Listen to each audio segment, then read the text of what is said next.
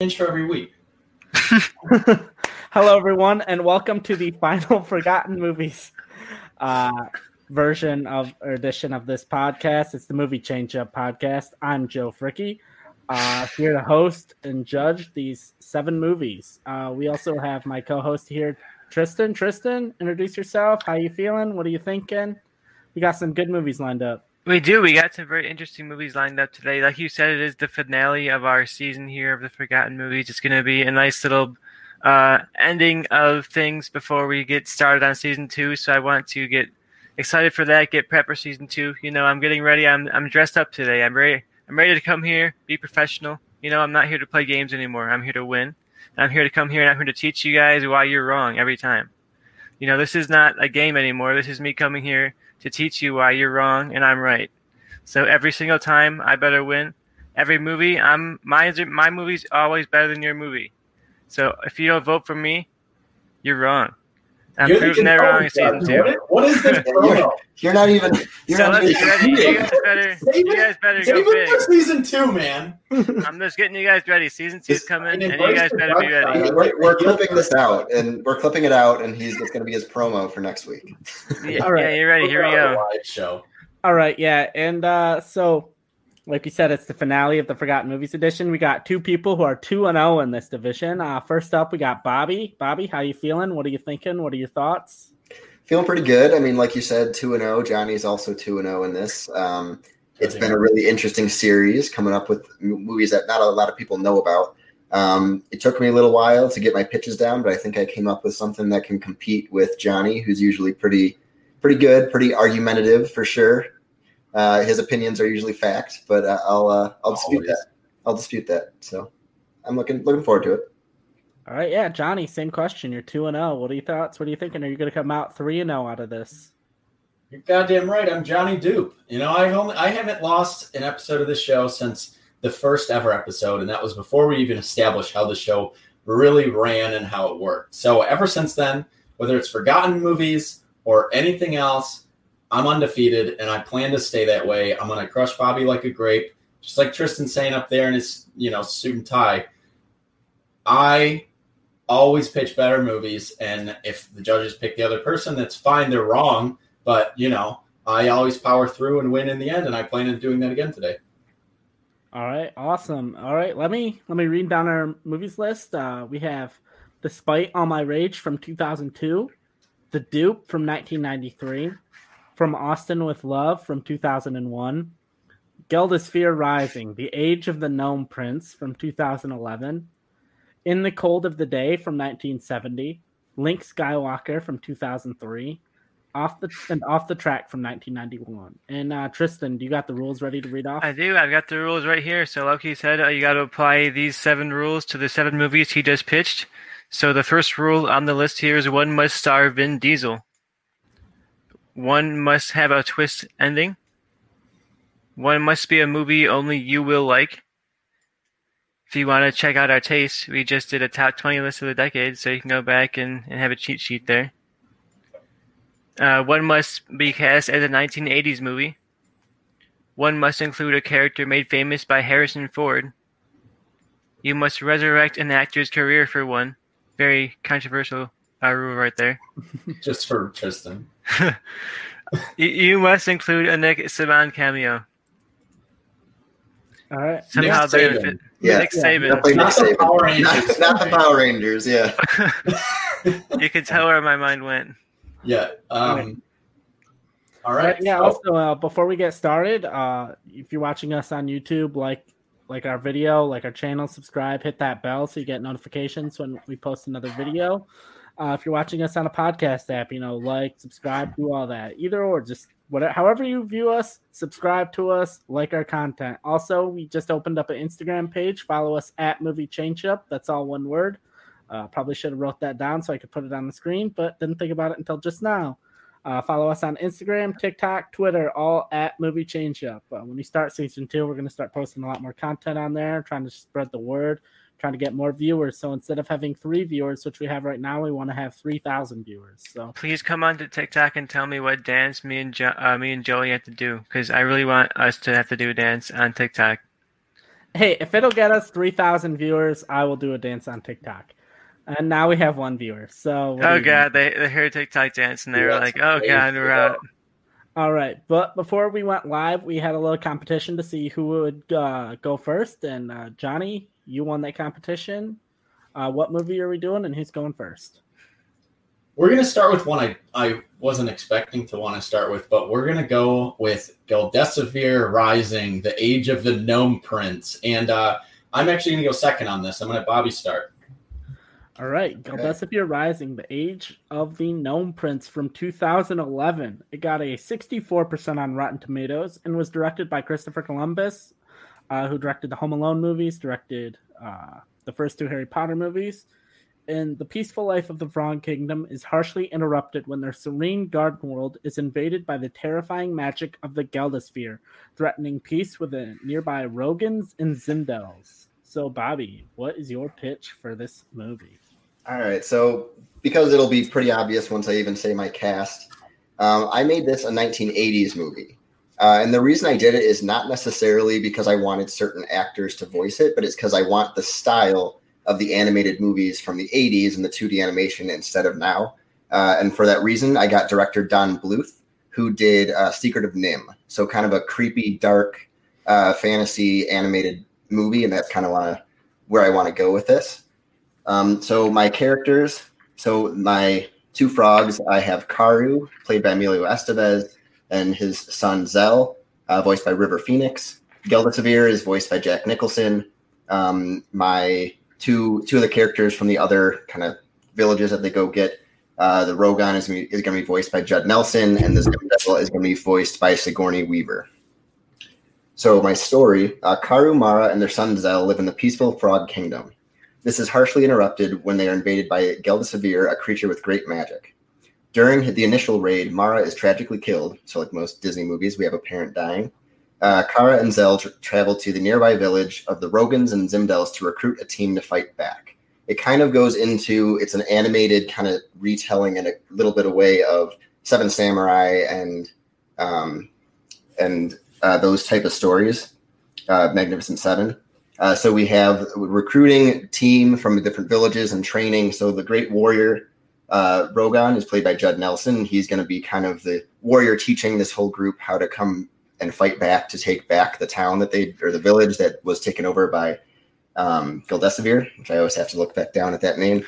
But yeah, so I'm not going to get too much into it. We all know kind of the plot of Magnificent Seven, and that. So we have but it tells a good story of the young son Zell kind of overcoming his mom dying and getting through that with a single dad, as well as training to become more confident as a kid to be able to fight back and take back that. So it gives a good story for kids to build their confidence.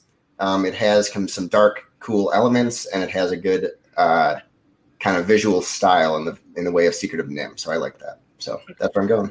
All right, cool. I like that. Interesting to take some notes from the books, but not all of the plot. Just some of the themes. Yeah, definitely some of that.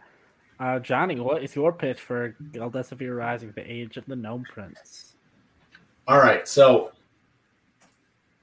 this shit sucks, and Bobby sounds like shit. So there's only one way I felt like I could go with this. My director is James Bowman. He's probably most famous for the Muppet movies, but I don't give a shit about the Muppet movies because this movie is a movie only I would want to see. And James Bowman, famous for directing most of the episodes of Flight of the Conchords. So here is my pitch. Starring Jermaine Clement and Brett McKenzie, the two-man band Flight of the Conchords gets their big break in New Zealand, getting cast in a movie called Geldesivir Rising: The Age of the Gnome Prince. This could be their way back to America. The problem is they have absolutely no idea what the movie is about because the entire script is basically gibberish with words like Rogans and Zindels.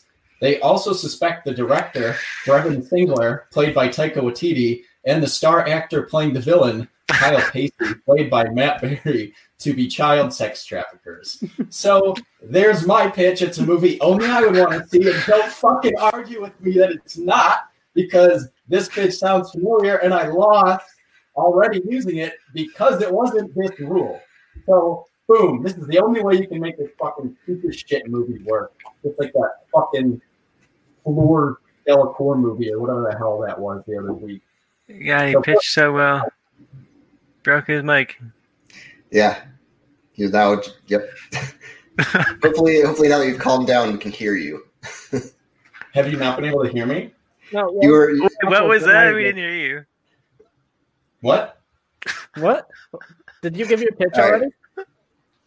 Just ask your questions. We heard you, Johnny. It just got a little overexcited. So my question for you is, the Minox were a big part of the original movie, and neither of you seem to include the Minox at all. So my question is, for you both, and I guess I'll start with Bobby, is where are the Minox? So I included the Minox as one of, because you needed to add some characters for this Magnificent Seven type recruiting thing, I added Minox as just another village that they go to get some help and some warriors to battle. All right.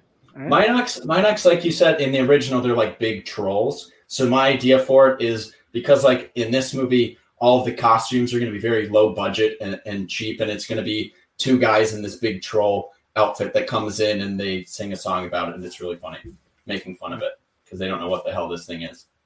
All right. And Tristan, do you have a question for them? Well, I do agree that his movie sounded so bad that only he'd watch it. I agree, Johnny.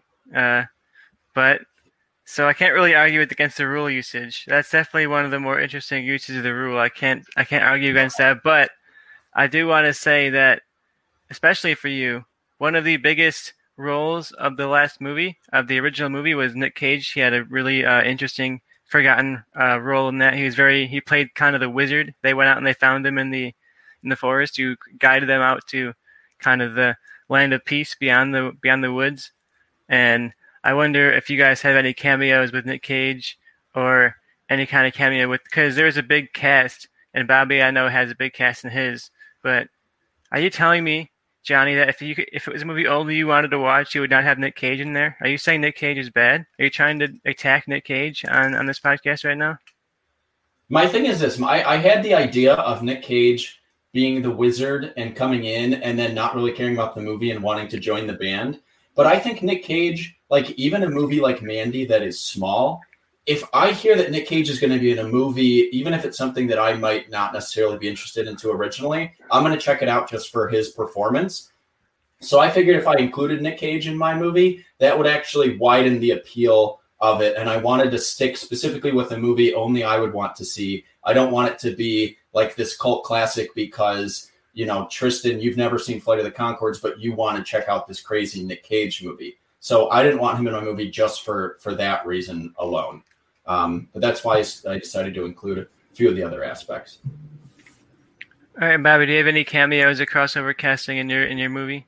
So because I made mine a 1980s movie, Nicolas Cage at that point he was in movies at the time, but he wasn't like this big, known for the big star and having his crazy moments and all that. So I didn't think that would really fit in mine too much, but you know, it's a voice cast, so I don't think it's going to take away from the movie.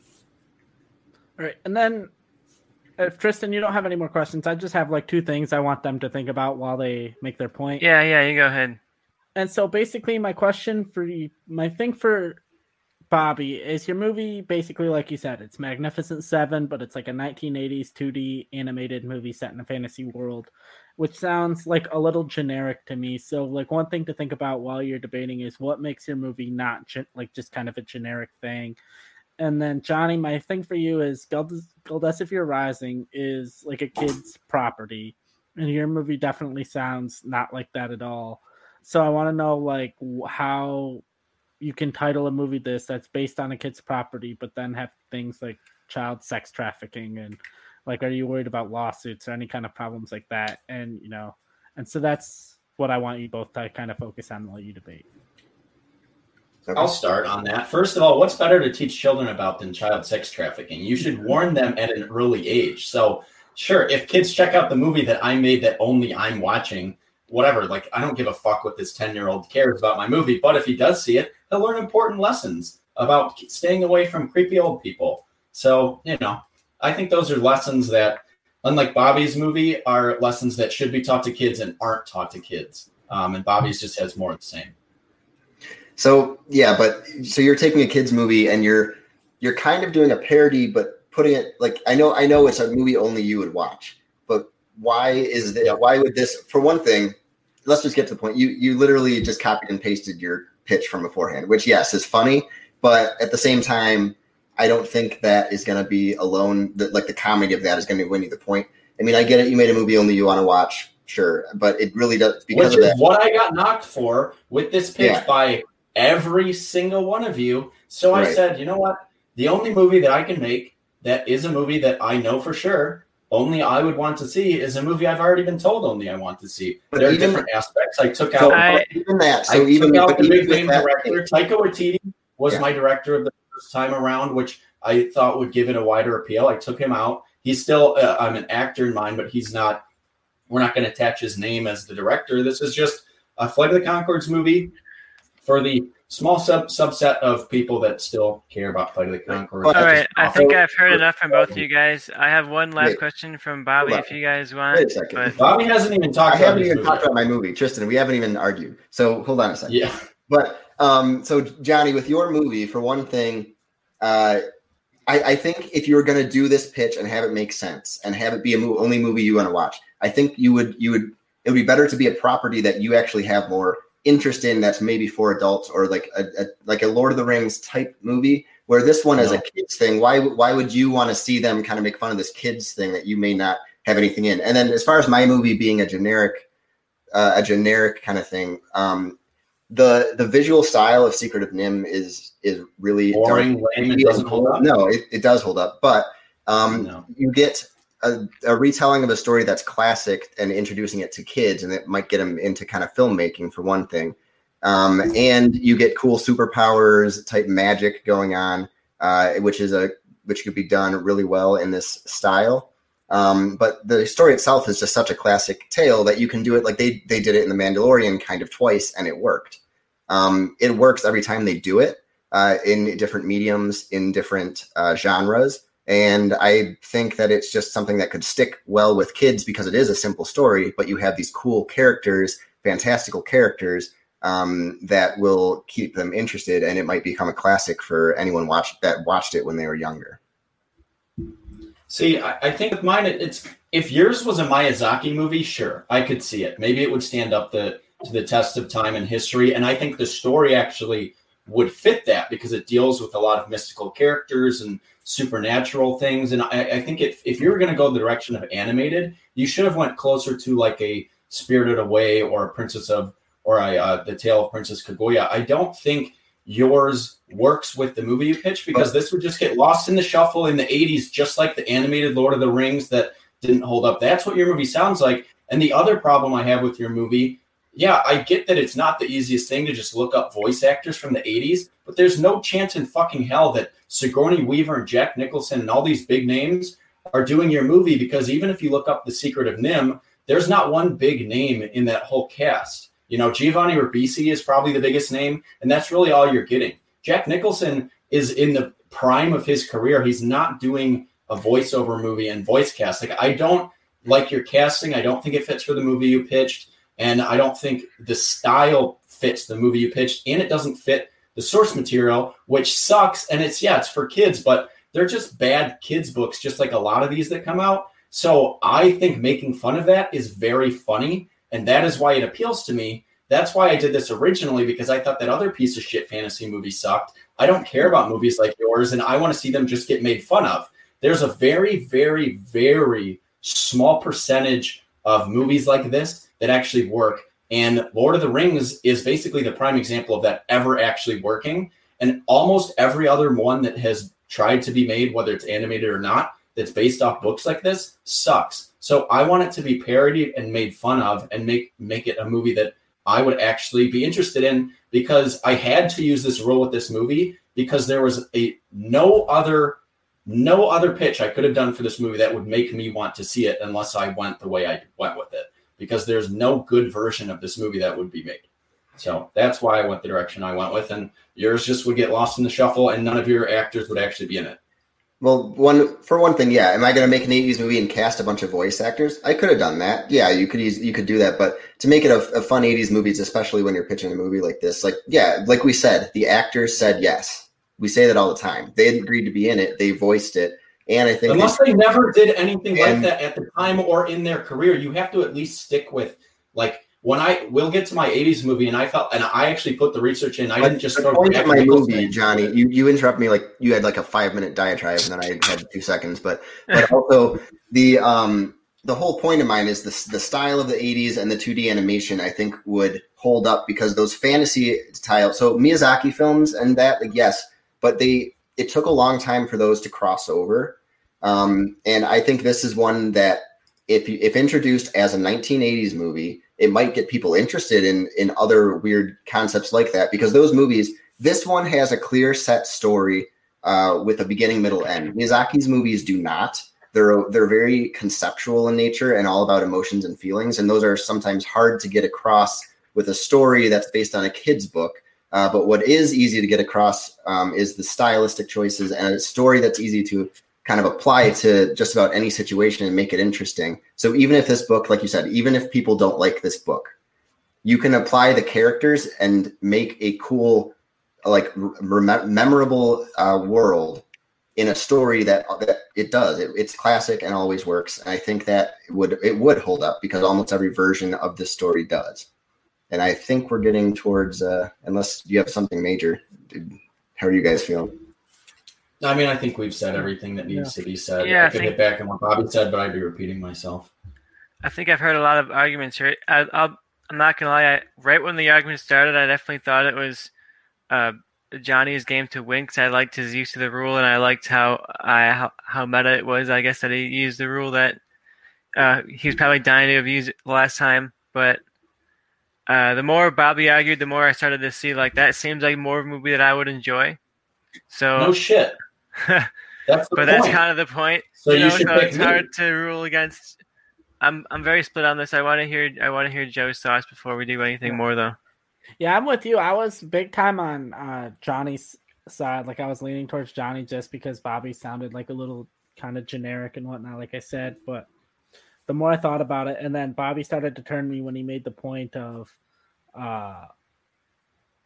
essentially that like nothing about this movie would be anything that Johnny would want to see. It's basically like it's a property. So to make this, use the rule for this, it's like the movie only he would want to see when he doesn't care about this property. He doesn't care about this movie at all. How could it be something that only he would want to see? So I'm still like really the way I did it, but I'm leaning slightly towards Bobby on this. I think. I don't know. Interesting. So who's the judge? So you both said me, but it's still score.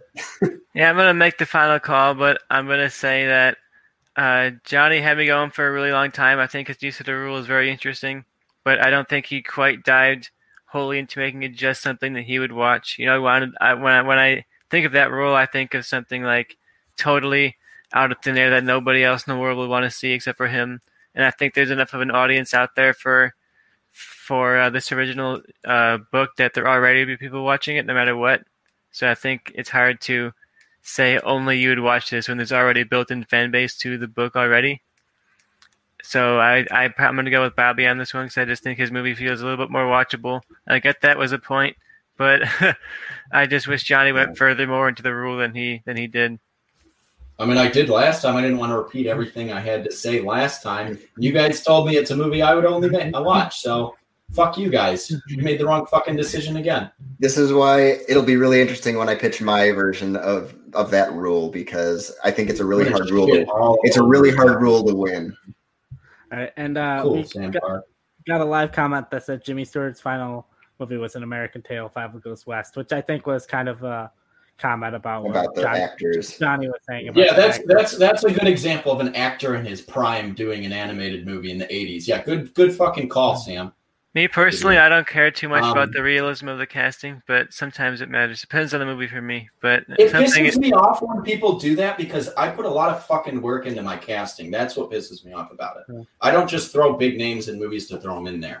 Unless it's fucking kids. Then, yeah, usually you got to do it that way. All right. Gotta update the old scoreboard. Johnny, you lost. Where are we going next? I have one I'm really strong on, but I'm going to wait on that. I'll go with one of my next strongest ones. And you know what? I'll go first. I'm going to go with In the Cold of the Day. Okay. And I'm going to go first. In the Cold of the Day.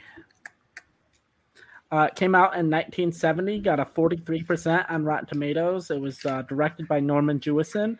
In this sequel to In the Heat of the Night, Detective Virgil Tibbs, played by Sidney Poitier, takes Chief Gillespie, played by Rod Steiger, with him back to Philadelphia to help him solve the murder of his childhood friend.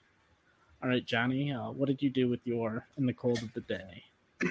All right, so obviously this was a failed sequel to the Best Picture winner, In the Heat of the Night.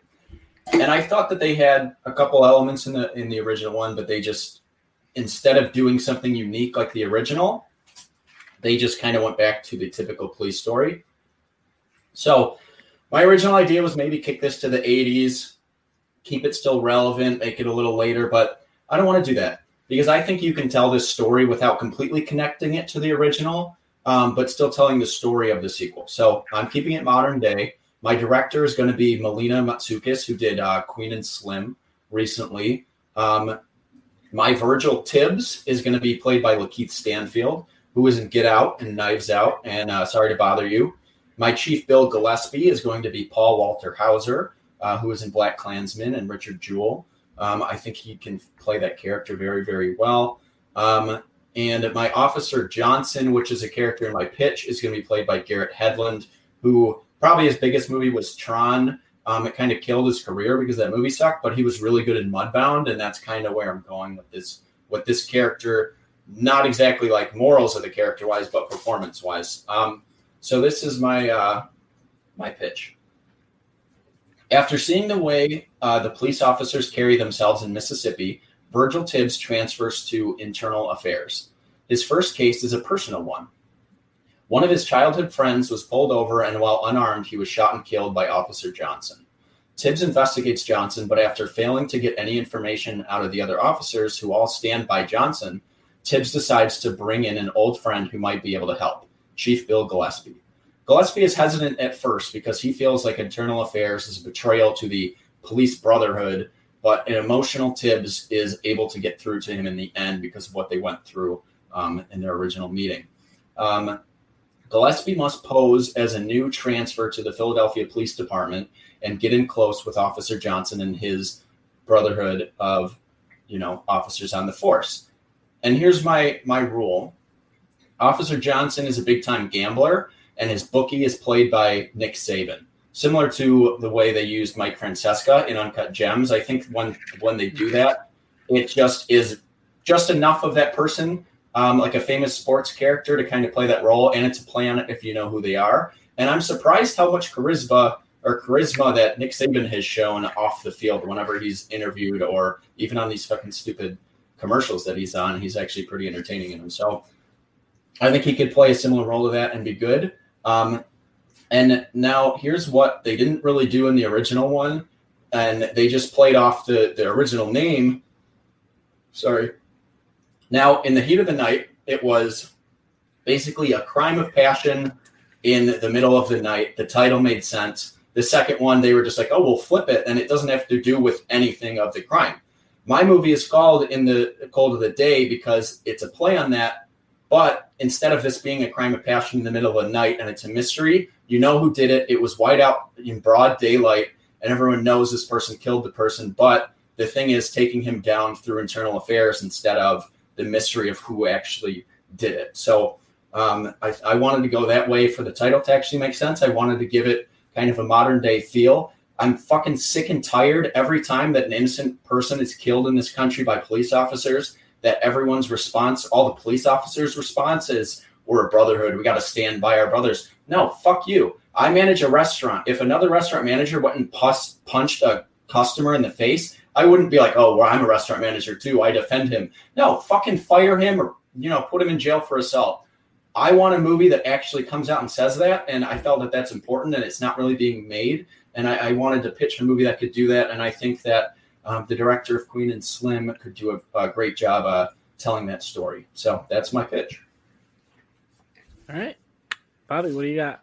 Okay. I mean, we didn't go in complete opposite directions. We did use a different rule, but so my director is going to be Ava DuVernay. I think she fits well and does a lot of things, especially like her recent work on TV and documentaries that would fit the movie that I'm telling. My detective Virgil Tibbs is going to be played by Denzel Washington. It's funny we cast the same person as Chief Gil Gillespie. That's Paul Walter Hauser. He does fit that role really well. He's going to be not as much of a main character in this, but he's still going to be pretty prominent as the chief. And as for my rule, I have Harrison Ford playing Detective John Book from Witness, because that also takes place in Philadelphia, and that's where Virgil Tibbs is returning to, and he's going to help him out on the case. I also have another character in the movie that's going to be played by Shameik Moore, and I'll get into that. In December, Detective Virgil Tibbs returns to Philadelphia to investigate the murder of his childhood friend. When he returns, he finds out that Detective John Book is on the case and works with Chief Gillespie to be put on the case with him. John Book is convinced it is a gang-related crime, as the victim had a tattoo of a local gang on his arm. Tibbs is suspicious because it did not seem like it was in his friend's character to join. But quickly, 2 more bodies with the same tattoo are found in consecutive days. This seems to confirm Book's thoughts. Tibbs, however, thinks something feels off. While looking at all 3 bodies, he realizes that the tattoos look fresh and may have been done post-mortem. As he comes to this realization, he gets a call from Book. He's found the killer. He arrives at the station to see a young black man in handcuffs being interrogated by Book. There's an intense scene where the suspect finally admits to the crimes. Tibbs pulls Book aside and they get into an argument about coercing a confession. Tibbs pleads with Book to hold off on charging him until he does some more research. He starts visiting local tattoo parlors looking for any evidence. Seemingly without any luck, he starts to head out and sees another police officer he recognizes arriving at the shop. Seeming odd, he calls Book and sends for backup, and basically this, I don't want to go too long, but this leads to a standoff between them. The officer that he saw as the one has been killing these black people in kind of broad daylight, but framing them as gang members. And so this leads to a standoff between them all, and Agent Book is able to sneak around back and kill the cop as he took the tattoo artist hostage, as well as the black guy that he had with him. This leads to Book changing the way he investigates cases, because his own assumptions almost let the cop get away with it, as well as puts the entire department under investigation to weed out any more racist cops. All right. Tristan, you got any questions for him? Interesting. I do like that you guys both went political with it. Especially, you probably knew I was judging, so you were like, "Ooh, let's go as political as we possibly can," because Tristan's the one judging. But I do like that both you guys are kind of like character focused on this individual person. And I want to ask, because the original was also, and it was to the point where it was unreliable narration. Like you saw things happening and you weren't quite sure if they were really there or not. So do you follow through with that in this sequel? Is everything that you see happening around you really there? Or is he starting to lose his mind and see things that aren't there, like hallucinations? I never thought that fit with the characters of the original one, and that's one of the reasons that the sequel failed. So no, that's not in my movie. Mine is more just like a straightforward tale. Yeah, mine's pretty straightforward. I mean, the only way you could even like say that it is similar, which I described, is that Detective Book sees what he thinks is happening so clearly that he's not really thinking anything else could be the case, while Denzel Washington's character is more suspicious and sees it in a whole different way. So you're kind of getting 2 perspectives, but it's not like one's not happening. All right. I like it. All right, and then my question for both of you is in 2018, the 4K version was released, and a fan noticed in the background there was a fake newspaper that read Apollo Creed wins the title. Stallone later admitted that this is where he got the name for the antagonist in Rocky, and many fans of both franchises view these movies as being in the same universe. So does your movie have any ties to Rocky or Creed? And it's in Philadelphia, so I'll answer. It's in Philadelphia, so you see the statue of Rocky. Every movie that takes place in Philadelphia takes place in the universe of Rocky. Rocky is canon to the history of Philadelphia at this point in time. Yeah, I'll stick with that. Okay. I don't really have any further questions, so if Tristan doesn't have anything, I'm just going to let you guys fight it out. Yeah, go for it. I'll let Bobby start. I started last time. Yeah, so one of the things I like with this is you have a dynamic of two different police officers that are trying to do the right thing, but they have different visions and different viewpoints on how they actually go about the investigation.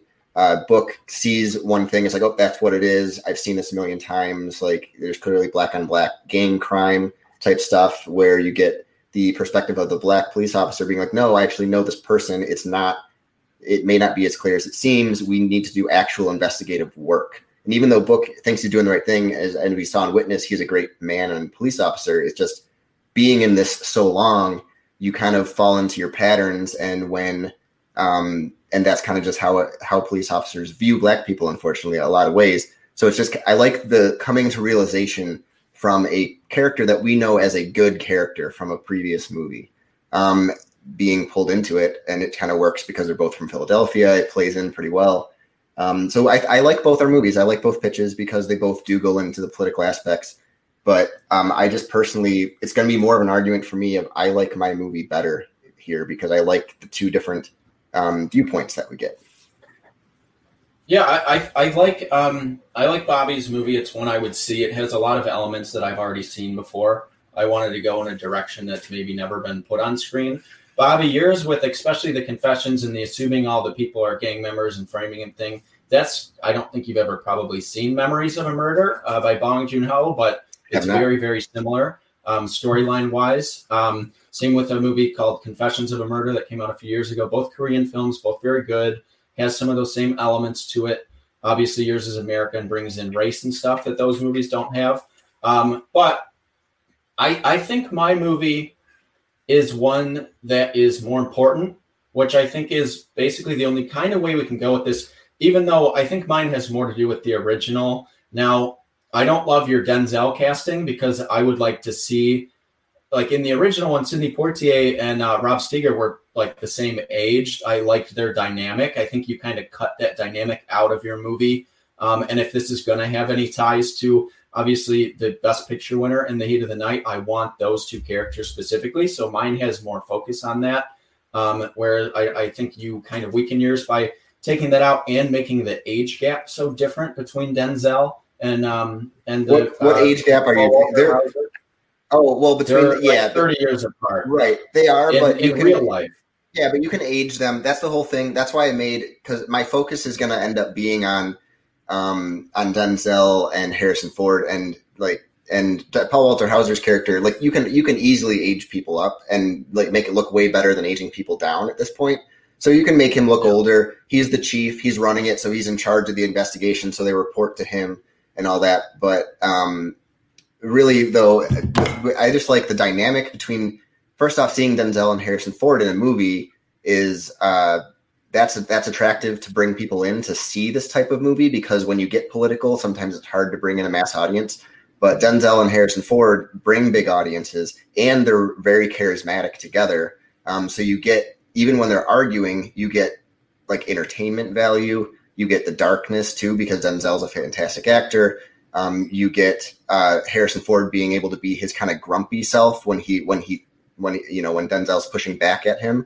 And I think that creates a better dynamic throughout the entire movie rather than a more quiet, like yours sounds like a very quiet character piece and it's an investigation from internal affairs, which yes, I get it, but it's not going to have, like this could be a movie that people like because of the two leads and their interactions and get more mass appeal and tell this story to a wider audience than yours that would be more of an indie kind of story that would be critically acclaimed and not get the story out to as many people.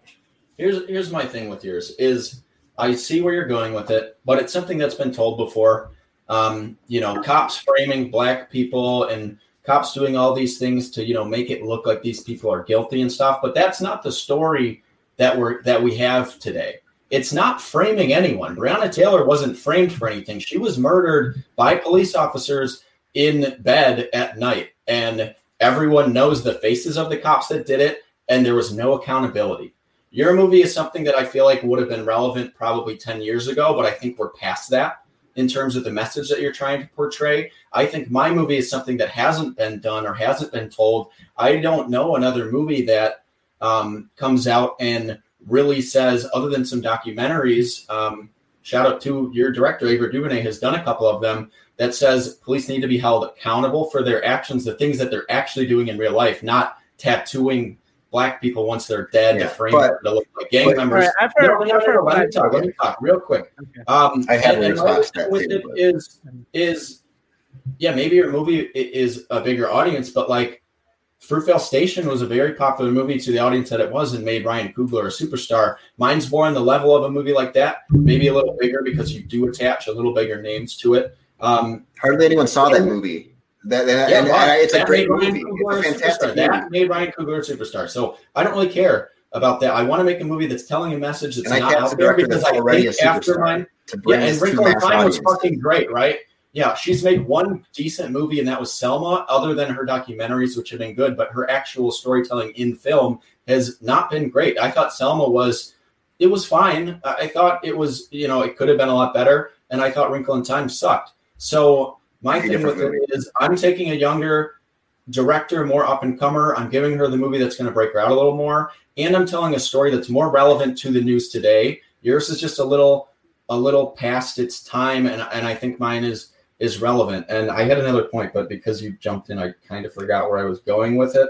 But I think mine just basically comes out and says, I'm sick of this brotherhood of cops. Like, if you're actually a good cop, you should be defending the people that are killed. You should be supporting the Black Lives Matter movement. You should be supporting getting rid of all these terrible cops. Your movie doesn't actually say any of that. My movie will come out and say that. Quick rebuttal. Quick rebuttal, because I know you guys want to get to your verdict or your decision. But basically, what I want to do is it does show, because when you have the racist cops, the ones that are just straight up doing the bad things, like the Breonna Taylor murder and all that, and the ones defending him, those people they're not going to change. It's very rare that you think that those are not accountable. Wait a second. That is what I'm talking about. I know, but hold on.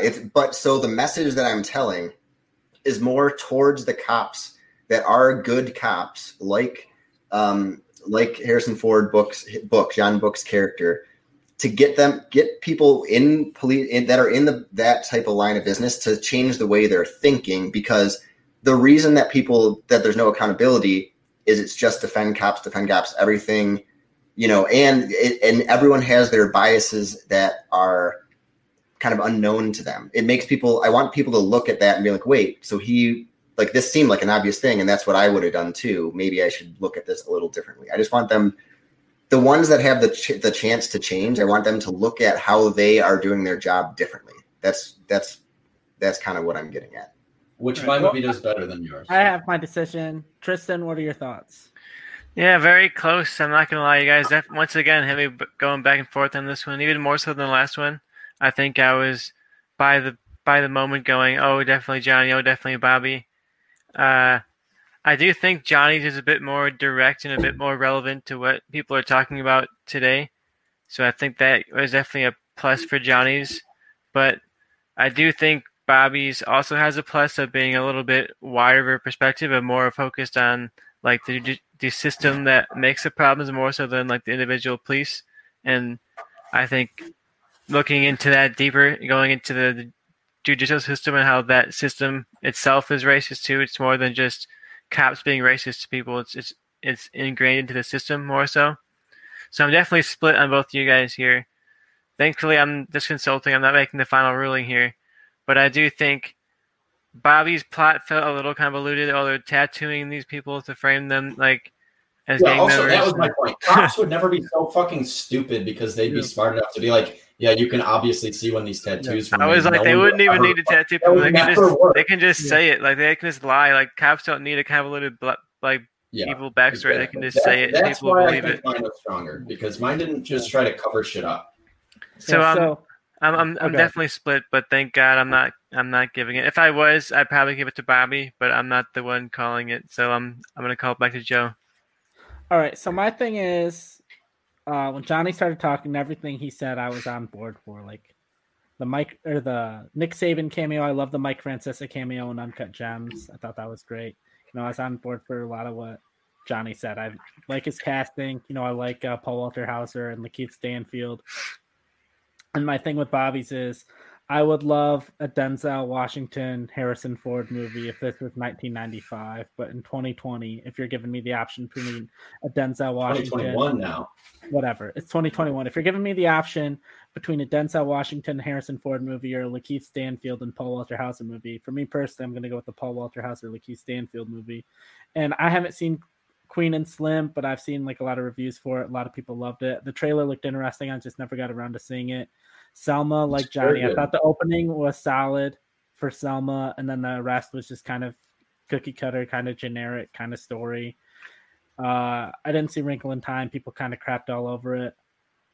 Didn't see 13th either, but I know people loved it. So I feel like where Ava DuVernay should go is just make a bunch of great, amazing documentaries that people are going to love.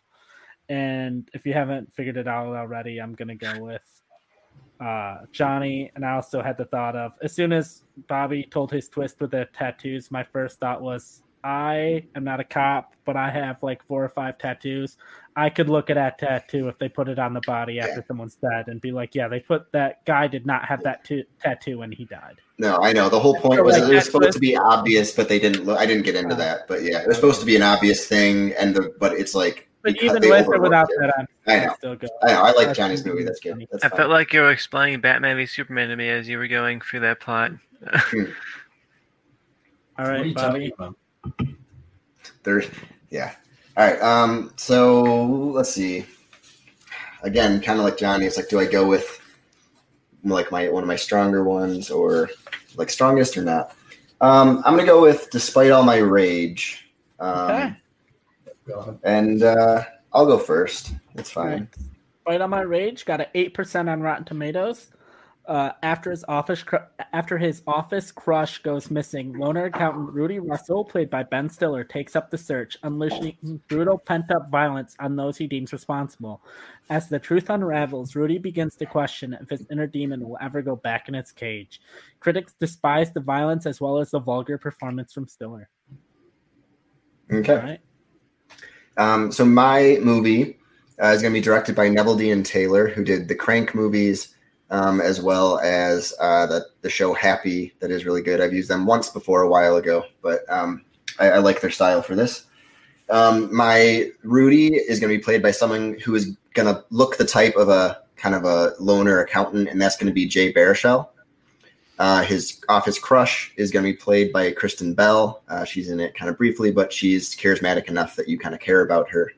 And that's kind of those are really the two main people that I cast in the movie. So Rudy Russell is a loner accountant working for a small company. He notices his office crush Laura has not come into work for a few days and becomes concerned. When her parents file a missing persons report, he starts doing his own investigating. At first, he tries to get involved with the cops, but they quickly tell him that they appreciate his concern and that any information he may have would be helpful, but he could not actually assist in the investigation. Because he had talked to her before about her neighbors, he figures out that her neighbor was a drug dealer and figures that he must be involved. So he goes to talk to this neighbor, Sean.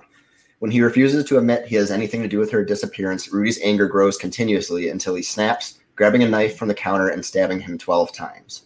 And that's the point of the movie, like, despite all my rage, he does go into these violent rage kind of filled acts. And when that happens, it's going to go into more of the style of Crank, where the camera, it's more kind of sped up with the, like, very stylistic, and kind of turns into like, it's like a fun, but also violent. It's kind of showing his rage in the snap that happens. Rudy's shaken by his reaction, but feels justified after seeing Sean had a gun on him. He goes through Sean's phone and finds text messages from what he can only assume is the drug trafficking organization. He realizes Laura must have found out about the organization, and they must have her or have killed her. So he takes the gun and goes to the headquarters. It turns into kind of an action movie of him going through, and he gets angry when they wouldn't let him in to talk. So then he takes out the security guards in like a fit of rage and all that. And it's basically making his way into this. It's like a third act kind of action scene of him going in to try to save her. When he gets to the boss and has him at gunpoint, the cops show up. And he's like, oh, finally I have some backup. These guys definitely have Laura. And instead they end up arresting Rudy, because this is my twist ending, is that they found video evidence that he was the one that killed Laura and slammed her head into a wall outside of her apartment and put her body in a dumpster. And he was suffering from dissociative amnesia from the traumatic event after he snapped. And that she had put in her 2 weeks from, you kind of see a flashback from his eyes to see what caused it.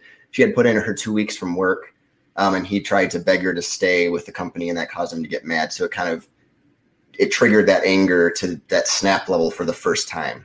So he ends up getting arrested at the end of the movie. So there's my movie. Johnny, what's your pitch for Despite All My right. Rage? Take deep breaths, because this is my longest pitch of the night. Maybe the longest one I've done.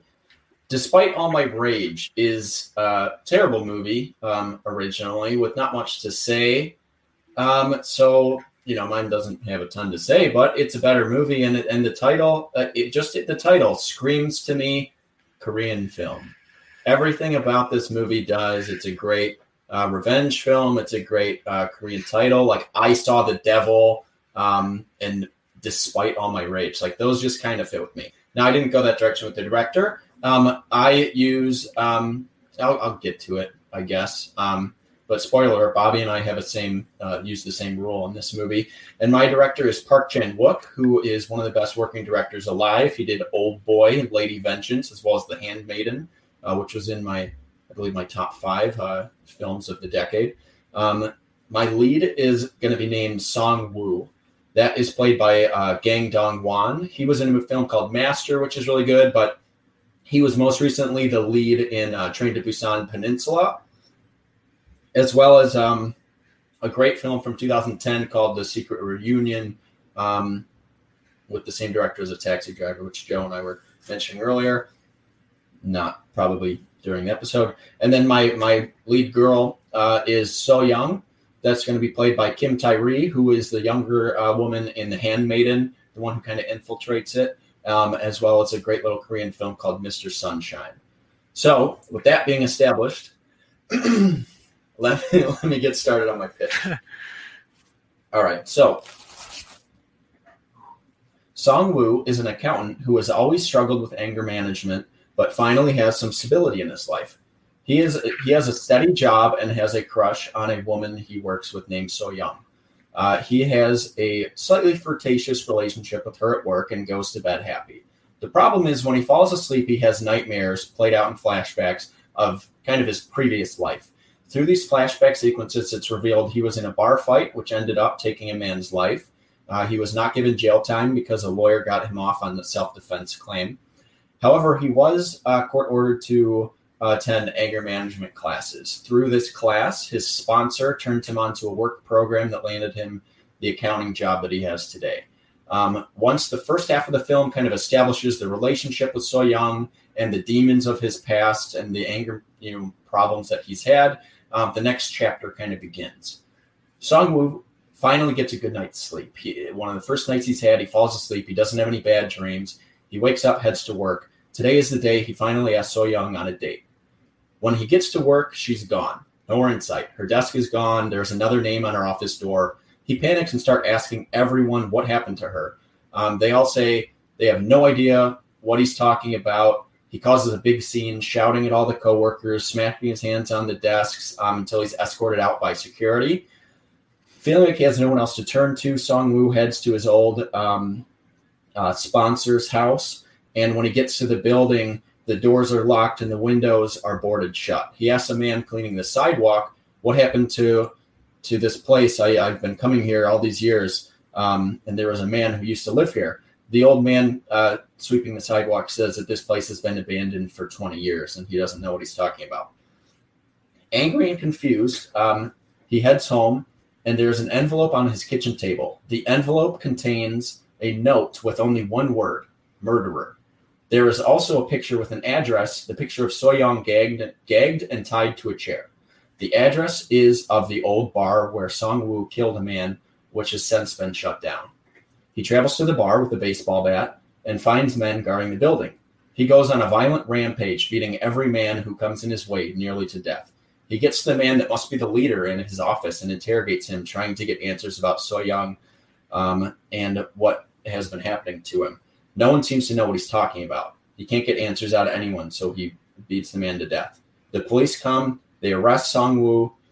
This is where my role comes in, which is a twist ending, just like Bobby had. And this is where it gets real interesting. So before his trial, Song-woo is being held in prison. The guards come in and tell him he has a visitor. He's confused, but goes to the meeting room. His visitor is So-young. Song-woo is shocked. He tells her she has to tell them he was trying to rescue her, that she was kidnapped, that he's an innocent man. He was just trying to save her. So-young tells him that he is not an innocent man, that years ago in a bar fight, he murdered her brother. He beat him to death and got off on a bullshit technicality from a sneaky lawyer. She reveals that the sponsor of his anger management class, his job, almost everything in his life was planted by her. She wanted revenge and finally has it. The movie ends with a montage of So-young setting up everything that I just kind of said. So it's not just going to be her telling him. It's going to be like how she played everything out. And then it's going to end with her hanging up the phone and getting up and walking out of the prison, and Song-woo looking shocked. And then it cuts to black. Credits. Boom. There's my movie. There's my twist. And that was one of the longest ones I've done, but it's hard to establish a twist if you don't have a long pitch. So there we go. Definitely. So my question, I'll ask my question first, and then I'll let Tristan ask his. So my question is, where is it? Right there. In the original, Rudy's inner demon manifests itself as an imaginary friend played by Vince Vaughn. Is there anything like this in your movie? And Bobby pitched first, so I'll let him go first. No, I kind of avoid that. It's more just his, you see him flip a switch to his anger. It's not that he's like talking with it. All right. And mine shows it in like his past life. He feels like this character is above that. He is away from it, and then he snaps at the end before the big action sequence. So it doesn't have him talking to an imaginary character. All right. And then I have a second question for Johnny. Is it revealed like who's the guy that he ultimately kills that's like the leader, or that he believes to be the leader or anything? It's like a Korean gang. I had more into it of like, she wanted to kind of take out this gang too because her brother was put in bad situations by them. So It's taken out. I kind of deleted that stuff because my pitch was already so long. But yeah. Okay. So it was. That's why he goes to that specific spot.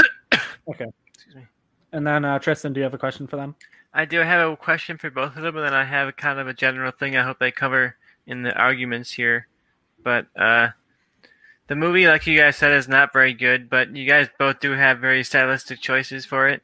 So I think this question is pretty relevant because the movie's kind of one noteworthy scene is this pretty cool one shot where they're tracking Ben Stiller's character as he goes through this action scene rampaging through villains as he's chasing Charlie Sheen's character, Rex, who, as you know, is a villain from the original. He's chasing him through the suburbs and kind of cutting down all his villains. Do you guys have a big like one-shot action moment or something like that you kind of use to pay tribute to this big one-shot moment from this one?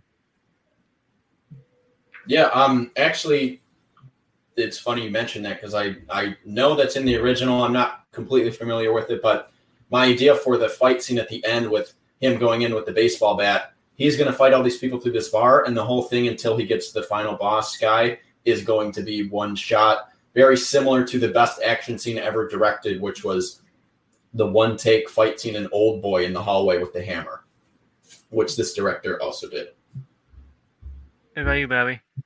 Yeah, I mean, I think it completely fits the style of Nettlebean and Taylor. I mean, you'll have, basically, you're not going to have like this super long one shot, but as far as getting the style of a crazy action movie, when he enters into that final battle at the, kind of his working his way up through the building or the office at the end, there is a kind of longer moment, but it has their style of the camera being a little bit more not complete. It's like the sped up. If you've seen Crank, the style I'm trying to describe, but it's like the sped up kind of camera action thing of him going in there and the camera kind of going around him. So it's not necessarily like, oh, there was a one shot, so I'm going to do a one shot, but they had a cool camera trick in an action scene. They're going to do the same thing in this in a different way. Yeah. And my general question is, you guys both use twists. So I'd like to hear you guys argue a bit about which twist you think is a little bit better. I do, to play my hand a little bit, I think that Johnny did use his twist a bit better here. I'm going to need Bobby to talk a lot more to just defend his twist and why it's not cliche. Because at this point, I feel like, the main character's actually got dissociative identity disorder, or he hit his head and he became another person. That's something I feel like is kind of done. So I want to hear a little bit of a defense of your ending, Bobby, as you get the arguments here. Not so much as a question, but just as you go. Yep. Oh, yeah. You guys can find it out. All right. Well, I mean, can I start with just addressing a little bit of that so that you could, I mean, you can probably pick it apart too, but basically, with this type of movie, I didn't need the twist to be some amazing, outrageous thing, but what I want to do is lull the audience into thinking that you have a believable protagonist who wouldn't have done this to someone he likes so much, because you're going to get quite a few flashbacks of him interacting with Laura, with Kristen Bell throughout. And it's going to be, people are going to kind of, the vibe I want people to think is that this is like Liam Neeson in Taken going to get the girl back. So it's not going to tip its hand that he would have done this to her. It's only that he's angry that anyone would even do this, and that's what's making him snap, not that he necessarily has these anger issues. That's kind of revealed by the twist that, oh, no, he really does just snap.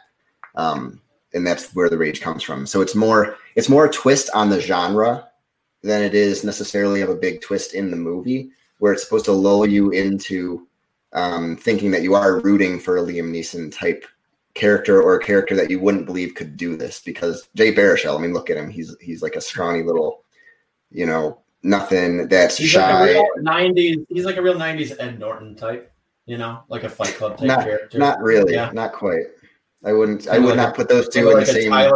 Kind of like a Tyler Durden. I wouldn't put those in the same category at all, actually. Oh yeah, well that's weird because your sound's so close to it. Here's my thing. I've seen Bobby's movie, and it's fine. Like, it's a fun action movie. I'd go see Bobby's for sure. I love Crank and Crank 2, but they're both bad movies. Like, Neveldine and Taylor are not good directors. Like, they're fun for what they do. If you like that style, if you want to see some crazy ass movie where Glenn Howerton from It's Always Sunny has a cameo and it's just a ridiculous scene, yeah, that's fine. A dude falling out of a helicopter and surviving, like, that's exciting stuff. Like, I like those movies, but they're not well directed films. Like, I don't trust Neveldine and Taylor to pull off. Have you seen Happy? Have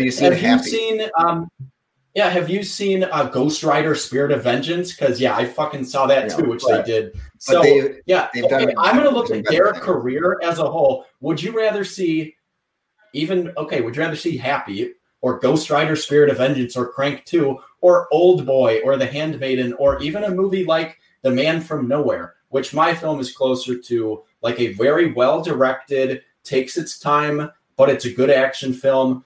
Park Chan-wook is not only one of the best action directors, he establishes the characters very well. So when the action comes, like the hammer scene in Old Boy, you already know who the characters are. They're well established. It's not just Jay Baruchel being Jay Baruchel and then stabbing someone. Like, Neveldine and Taylor can't establish characters. They can't write a good plot, but they make very fun action movies that I would go see. But if I'm looking for a movie with a good twist, I'm going to see my movie. And that's the rule we both used for it. Mine's smarter. Mine has better acting. Mine has better characters, and a way, way stronger director. Neveldine and Taylor wouldn't be in the top 200 filmmakers like that's, of the last decade. And Park Chan-wook is arguably a top 10 director for me of all time. So I'm going to go see a film directed by a very strong director with a good story, with a good twist, with good acting.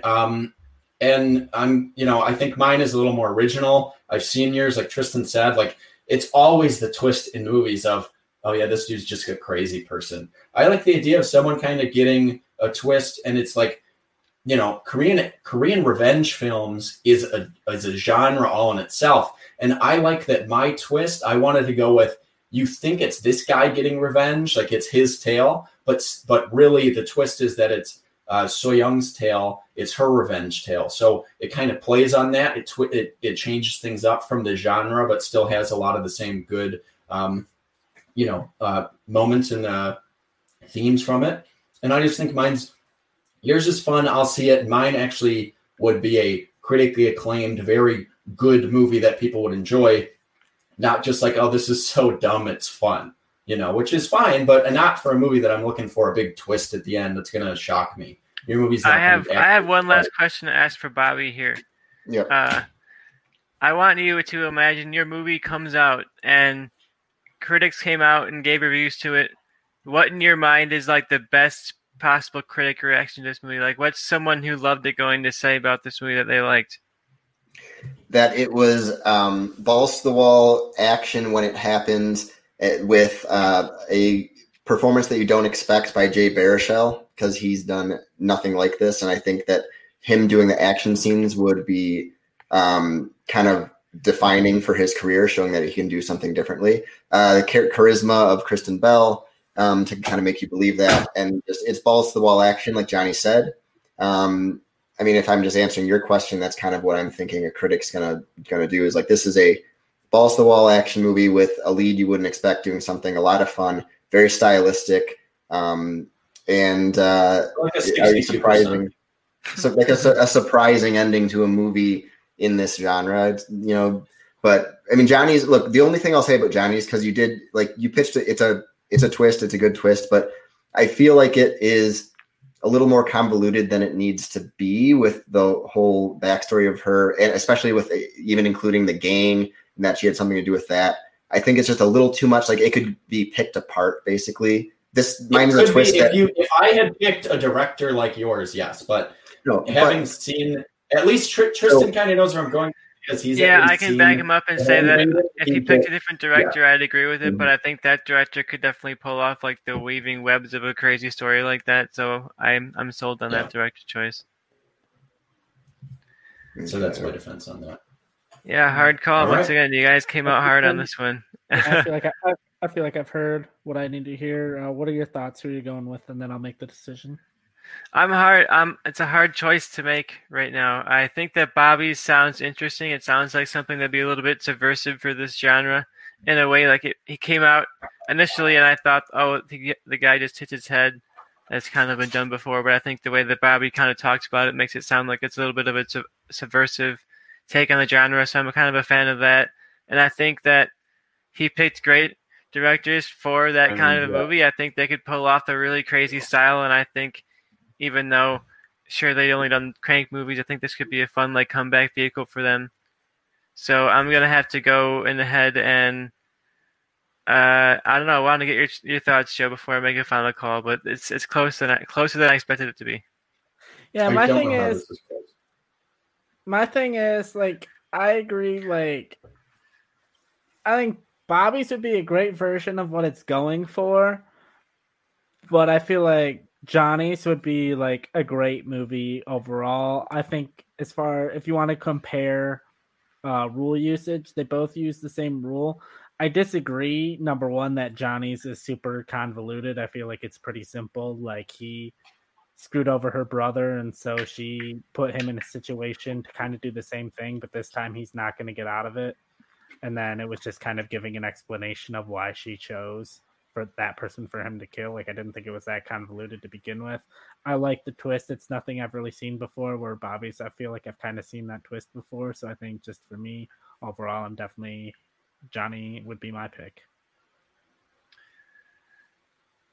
I ultimately agree. I think I'm split because Bobby's just sounds like a perfect movie for what that could be, that kind of a style of an action movie. But then I thought about how you guys didn't pick my Charlie Kaufman movie last week, and I tried to make it a perfect movie of what that could have been in that niche of a market of a movie, and you guys were like, no, it's not what I personally want to watch, so I'm not going with that one.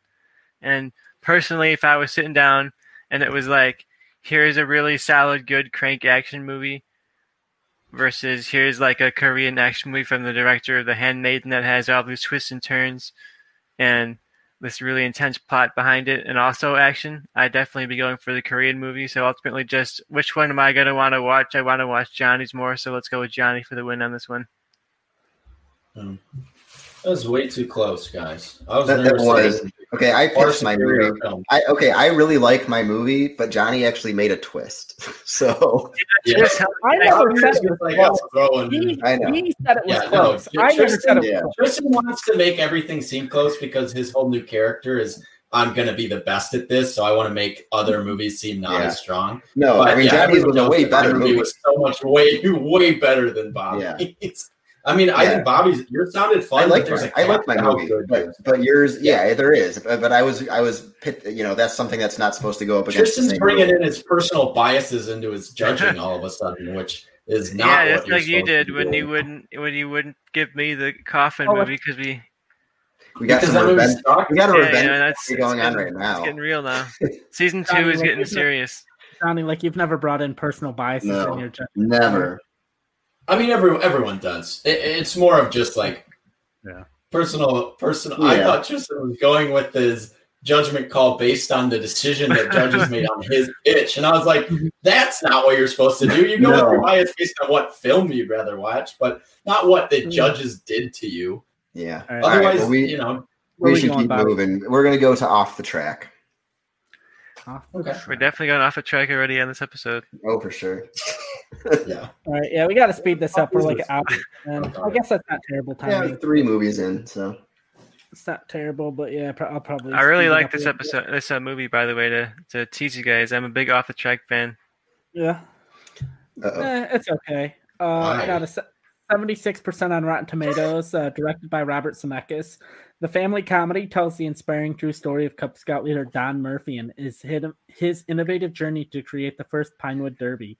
The film received mixed reviews, praising the performance of Tom Hanks, but disliking the flat direction and writing from Zemeckis. And who's going first? I'll let Johnny go. I went first last time. All right, Johnny. All right.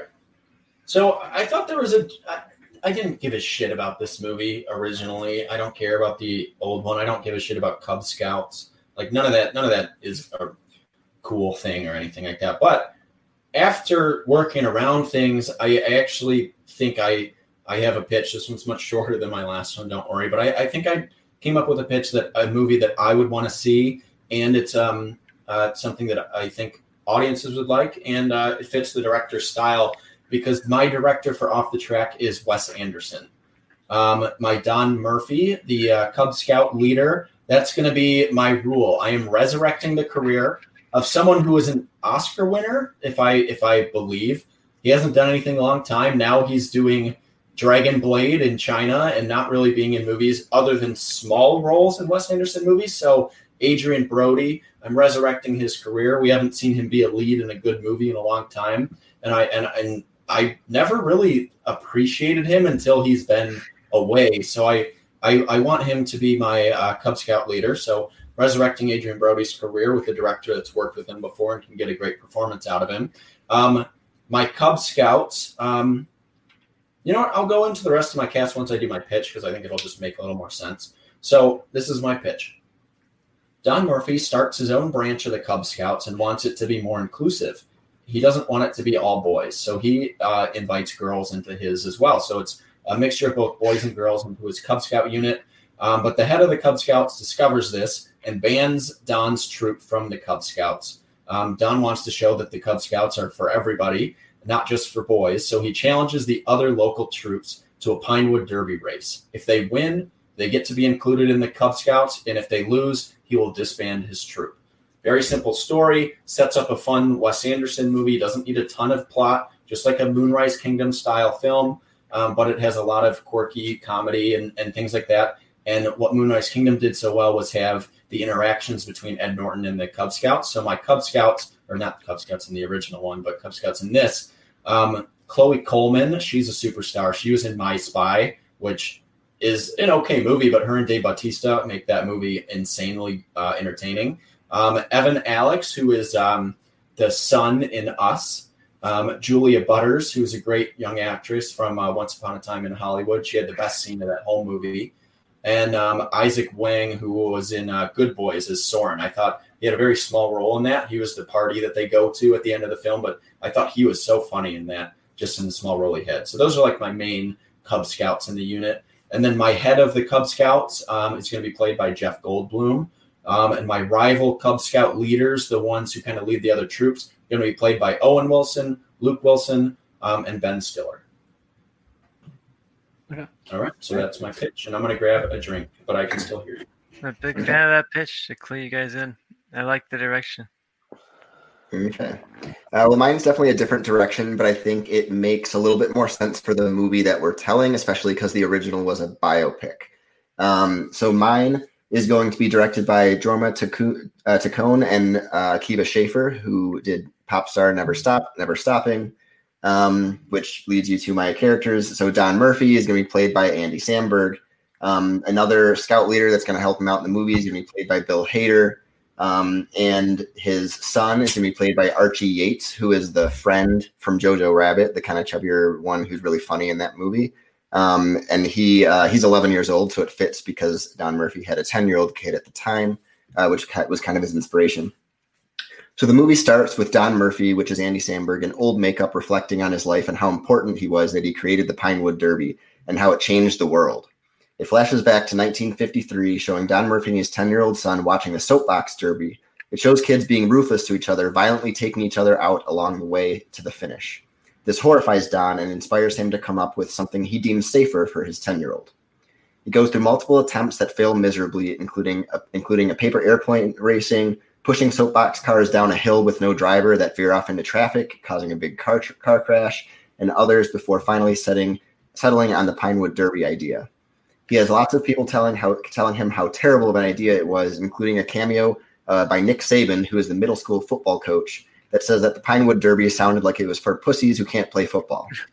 There's a dramatic montage of them building the first track, and it ends up making all of the football players jealous, and they quit the team to join the Boy Scouts. This is a parody of biopics, obviously, because the first one, no one really cares about the kind of the setup of that, and it happened. We told the story once already. So it's going to be, I think it's time for another parody of biopics in this fashion and something that people don't care about quite as much. And I think it would just be funny. I think it just sounds like a funny idea to me. So I like it as a reboot to a biopic rather than Johnny's, which is a whole new movie and not necessarily the Don Murphy story. All right. Which so many people care about.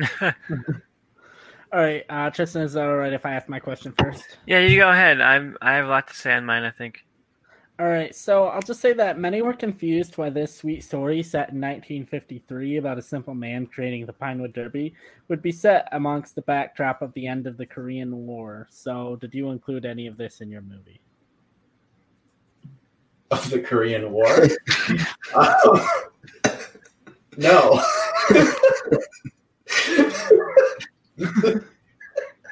No, it's more of it's not gonna touch that. Okay, Tristan, what's your question? Okay, I'm good now.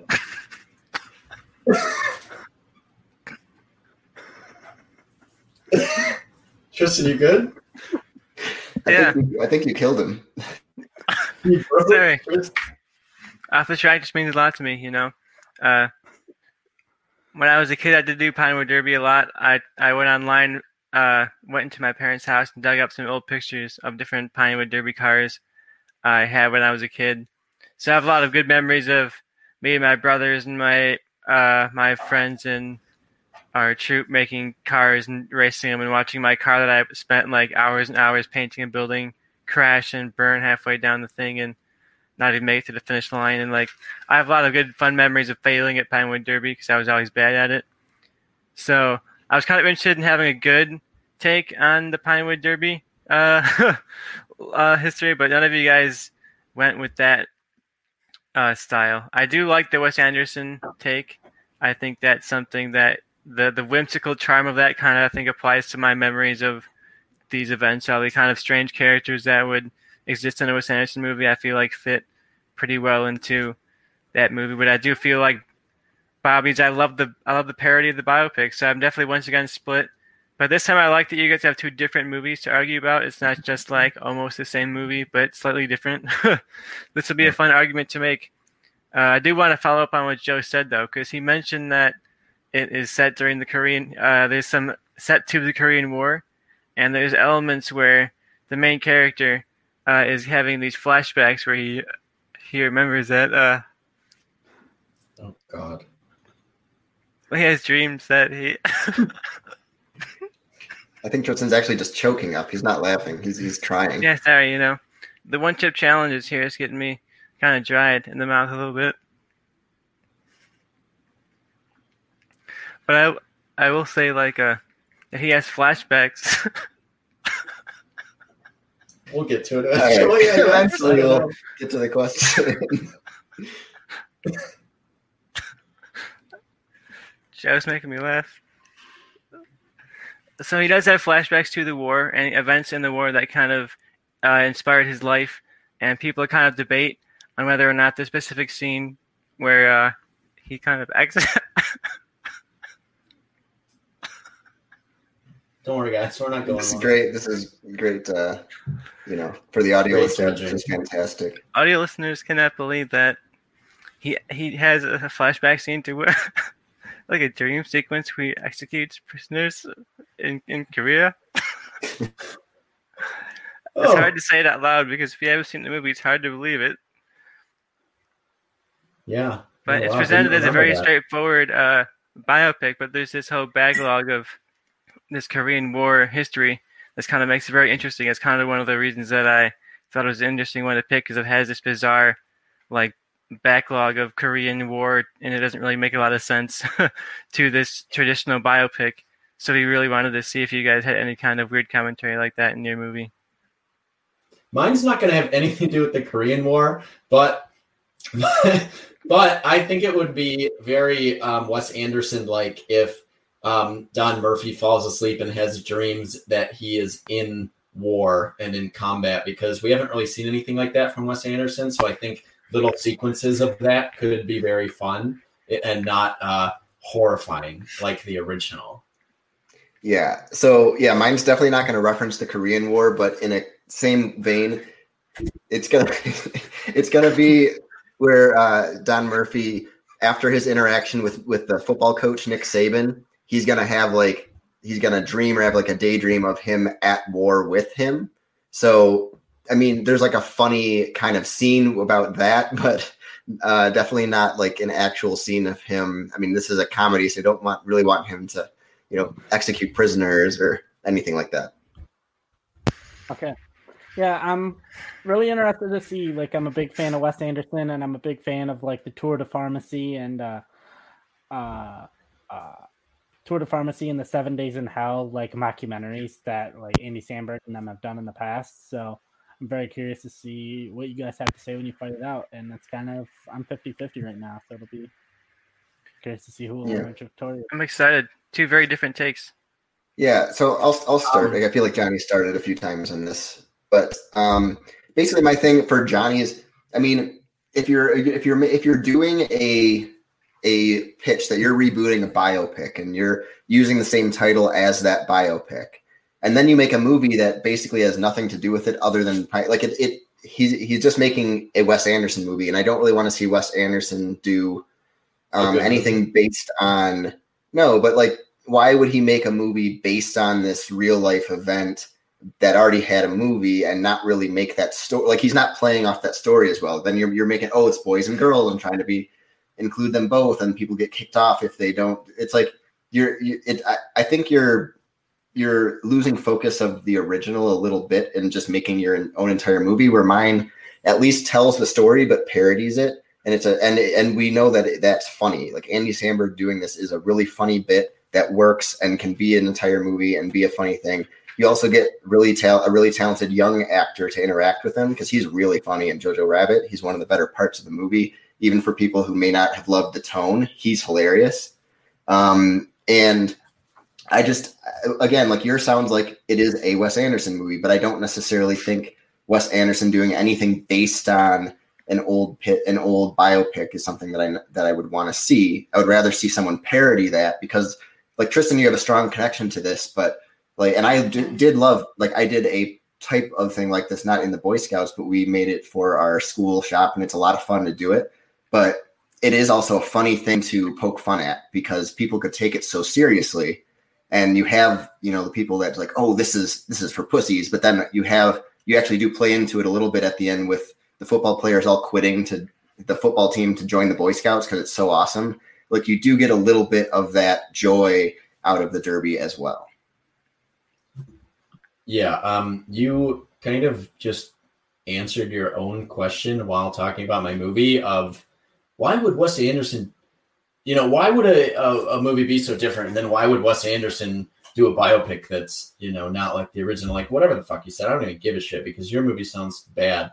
My movie is good because if you're doing a mockumentary or like not in a mockumentary, but you're mocking a biopic, right? That's your idea of the movie. Just like Popstar Never Stopping, just like Dewey Cox. The difference of those movies is they're not actually real characters that are in them. It doesn't make any sense for your movie to be mocking biopics by including the actual character names and actual events that happened. First of all, it keeps it off track. I'd rather see one that kind of spoofs a genre. This isn't some genre like that anyone is really interested in seeing being mocked. Maybe some of your football aspects, I guess, but you didn't really get into that. But like, I think if you're going to do a movie like either of us are pitching, at least show some respect to the original person. I don't need to see Don Murphy hang dong, which Andy Samberg has done in every movie that you've done with these people. He's shown his dick in every movie with them. And I don't need to see that in a movie with a bunch of fucking Cub Scouts because we already know the history of some of the Cub Scouts. All right. I'm not going to see a movie about Cub Scouts and seeing a grown man show his dick.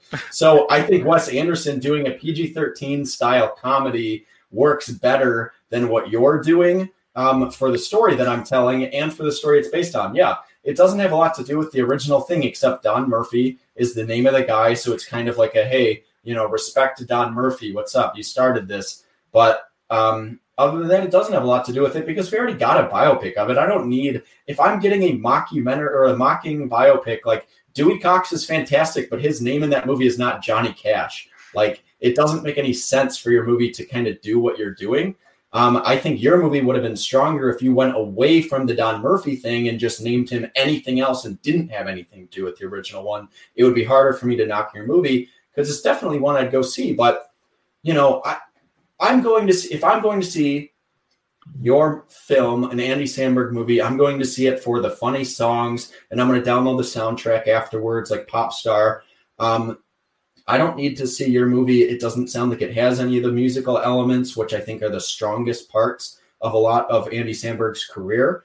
My movie kind of gets Wes Anderson back to his roots, back to a simple story about a rivalry, which a lot of his films kind of are, whether you look at Rushmore or, people kind of bonding, which is the Darjeeling Limited, which is probably Adrian Brody's best role. I want him to kind of return to form of that. This is about a Cub Scout troop bonding and really growing that relationship with which Wes Anderson does well, as well as kind of just, I was disappointed with Grand Budapest Hotel. I know a lot of people love that. And Isle of Dogs, it's like, I don't know. I haven't seen it, and I haven't seen Fantastic Mr. Fox because I don't really care that much about his claymation style movies, even though I'm sure I'd enjoy them. So I want him to do a movie that is more of like a return to form, older school Wes Anderson film. I've already seen him do similar aspects very well.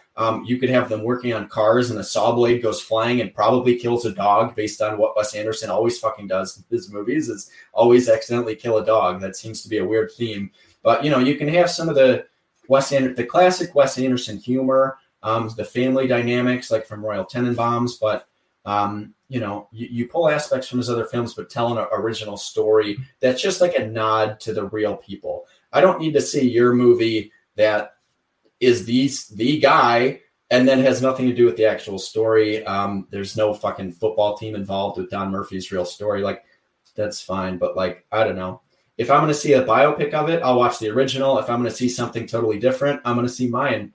And that's really it. I think this story fits Wes Anderson very well. When I read the pitch or the original description, because I hadn't seen the movie yet, I thought this sounded like a Wes Anderson movie. I didn't think this sounded like an Andy Samberg movie. I'm in the middle of watching Brooklyn Nine-Nine, and nothing in that movie tells me that yours kind of fits with the tone or the style that you're going for. And again, I don't need to see Andy Samberg's penis again. Yeah, well, just because he's done that in some other movies doesn't mean he's going to show his penis. Directors in all of his other movies. But look, the reason for using his name is so everyone knows that Dewey Cox is Johnny Cash. Everyone knows, like in those movies, you know who they are. I know they are, but with Don Murphy, you're not really showing him being an idiot in this. He ends up making something that turns the whole football team into like he's actually doing something inspiring, even though it's funny. Which is not what I want to see from your movie. I want to see him be an idiot. That's what Andy Samberg is. No, but he does the funny things and like you like to get to it. And yeah, what he tries at first are stupid, but what he ends up creating is great. And the thing is, not a lot of people know who Don Murphy is. So when because no one gives a shit. But yeah, that's the whole point. But it might actually get people to like, wait, was Don Murphy real? And like read the whole like the original thing and like what happened. Would do. But you're like, it just I don't necessarily want to see Wes Anderson just revisit older styles from his movies or do anything that's related to real life because what he's good at is the more fantastical things that he does. And even with yours, it's not really respecting Don Murphy. You do have his name in there and they kill a dog. Like that's not that respectful. That was a joke because Wes Anderson always kills dogs. But if you're going to include your movie is not respectful. If you're going to include the wacky humor, I know, but I'm just taking down your argument because I think you're doing the same thing. I think it's better than you and fitting, more fitting. Your movie is an R-rated comedy that has nothing to do with the original story, but you take the names. Mine is a PG-13 comedy that kids could actually see at this age, and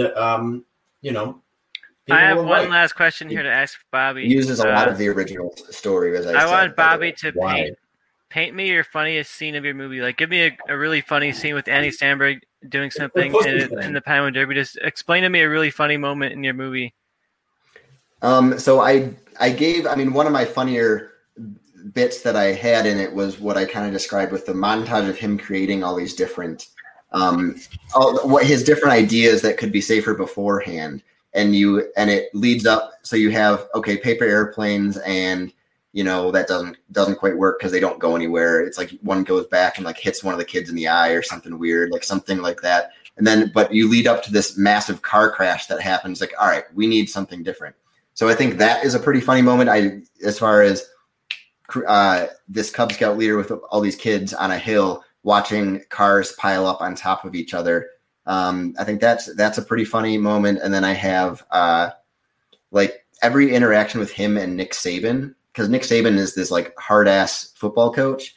I think just having that dynamic between Andy Samberg getting like scared every time he's around Nick Saban type stuff is funny. I think that could play off well.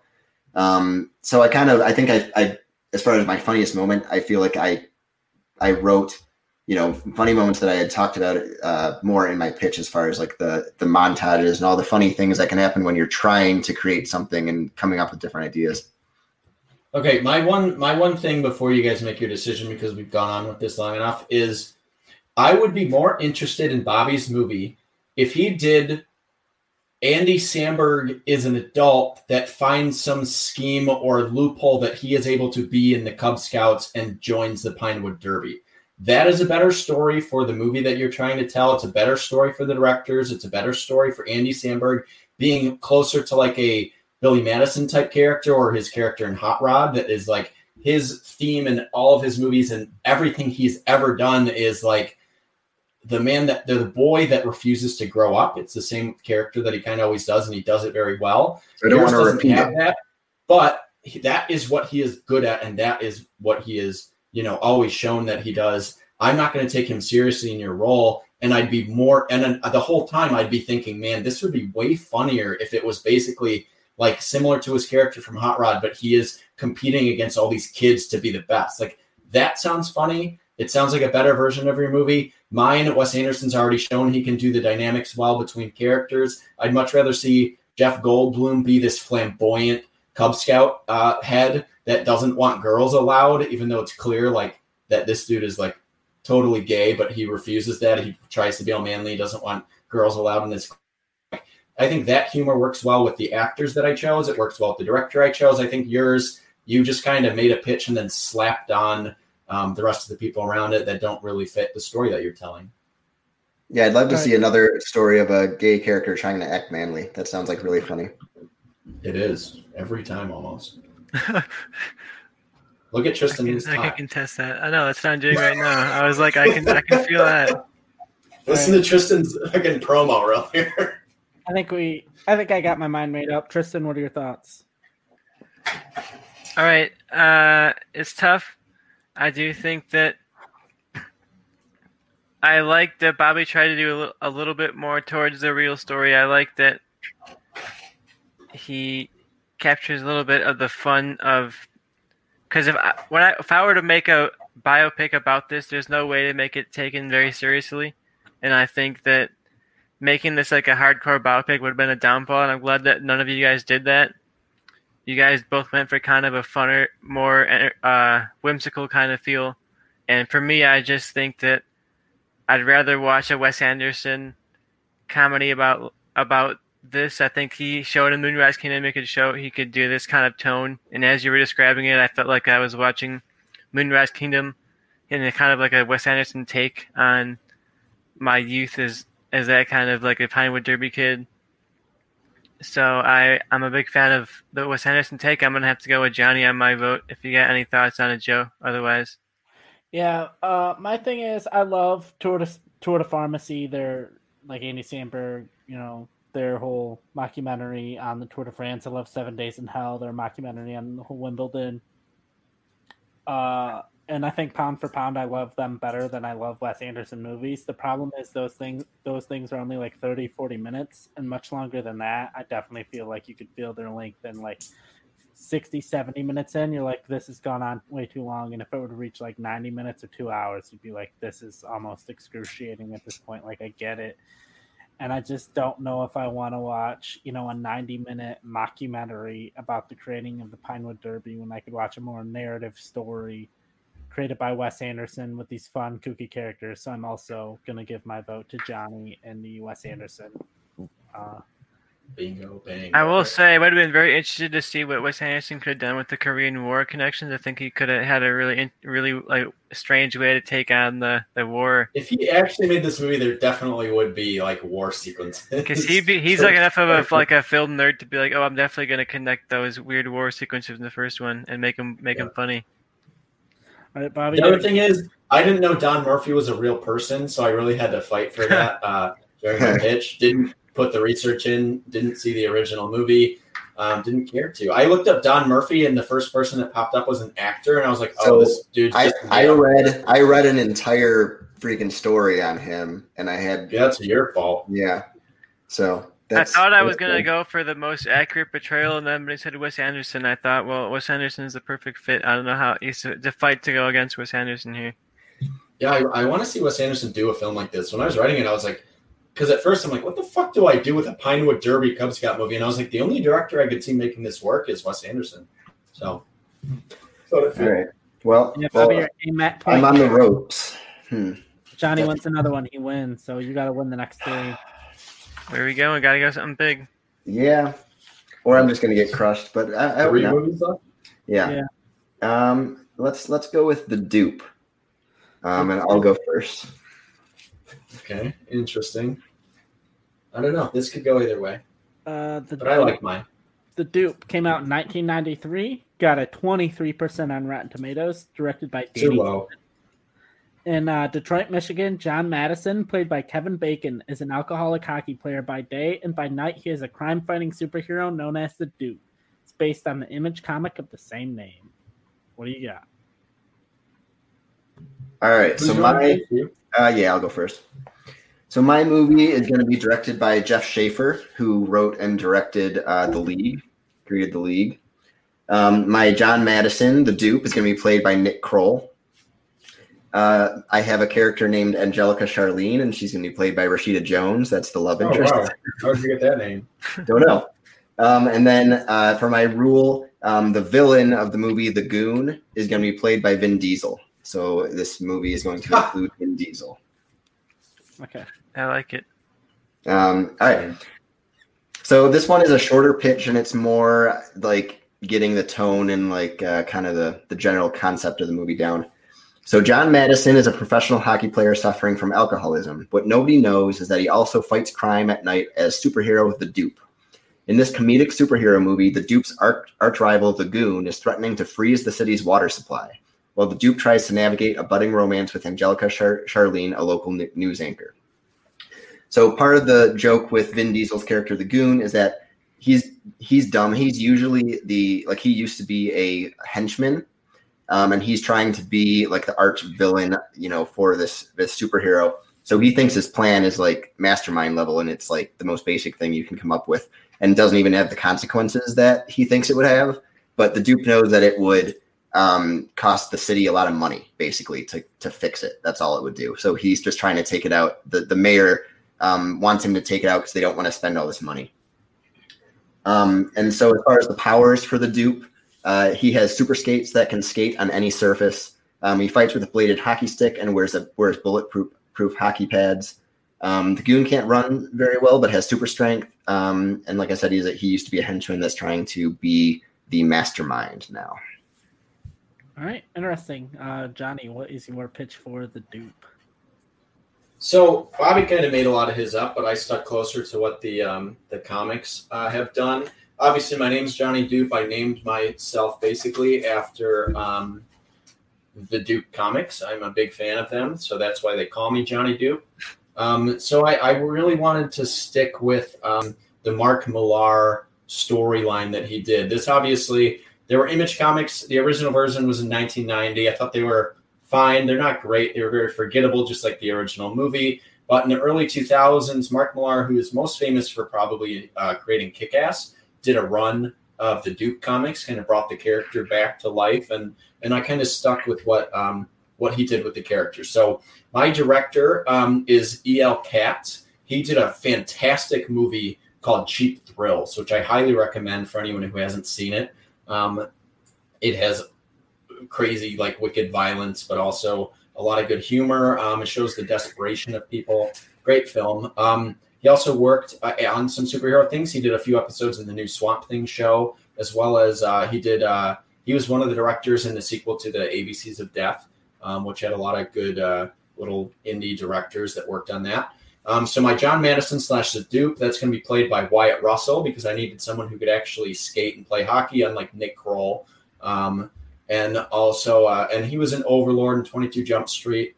And I thought he was fine in Overlord, but I thought he was hysterical in 22 Jump Street, and I've seen him in some other roles, and I thought, even though I was a little disappointed with Overlord, thought he's impressed me as an actor. And my villain, the Dupe's main villain, his name is Claude Frost. That's going to be played by Vin Diesel as well. So we've been pairing up on some rules here on this, but he fits the villain role very well. If you know what Claude Frost is, like this big goon who kind of looks like Vin Diesel. He's bald. Oh, he's a goon? What? He's a goon? That's my villain's name, so, Exactly. So he looks like a goon, but his name is Claude Frost. I mean, come on. You don't even have his main villain in the movie. It's like making Superman without Lex Luthor. So John Madison is a struggling semi-professional hockey player playing for the Philadelphia Quakers. Which the original comics were set in Detroit, and that's where the movie was. But the big famous run by Mark Millar was set in Philadelphia, which I always preferred anyway. So although he was once touted as one of the top prospects in hockey, his career has always been held back by his alcohol abuse. One night after a game, he is drunk at a bar and goes out to the street to take a piss because the bathroom is occupied. He sees a man assaulting a young woman in the alley. John interrupts and beats the shit out of the assailant. He pulls his shirt over his head. He punches him in the face. Good old hockey fight, but he beats the shit out of this guy. This makes John feel good, better than he's felt in a long time. He feels like for once in his life, he did something for someone else, not just something for himself. So he decides to try and start fighting crime on the streets of Philadelphia. Donning a makeshift superhero costume made up mostly of hockey gear, he becomes the Dupe. He starts fighting low-level criminals at night, and because of his fighting ability, has some success. Before too long, however, he bites off a little more than he can chew. He breaks up a drug deal, but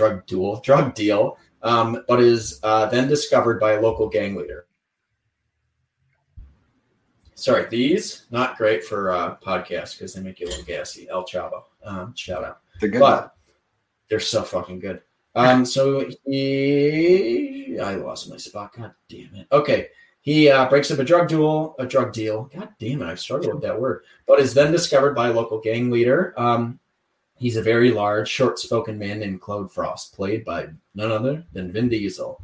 The trouble really starts for John when Claude Frost finds out his secret identity and starts to send hitmen disguised as hockey players to him during games. This sets up for fun fight scenes before, after, and during games, just like the comics. The Duke must find the hideout of Claude Frost and his gang and take them out before they get to John's family. The film ends the same way as Millar's comic book run, the Duke slitting Frost's neck with a skate. So that is my movie. If you've seen Cheap Thrills, it's similar to that tone. Kind of a similar tone to Kick-Ass for any you guys have probably seen that as far as the violence level goes, but it's obviously a little different than Matthew Vaughn. So a little different style, but same like level of violence. R-rated superhero movie. All right.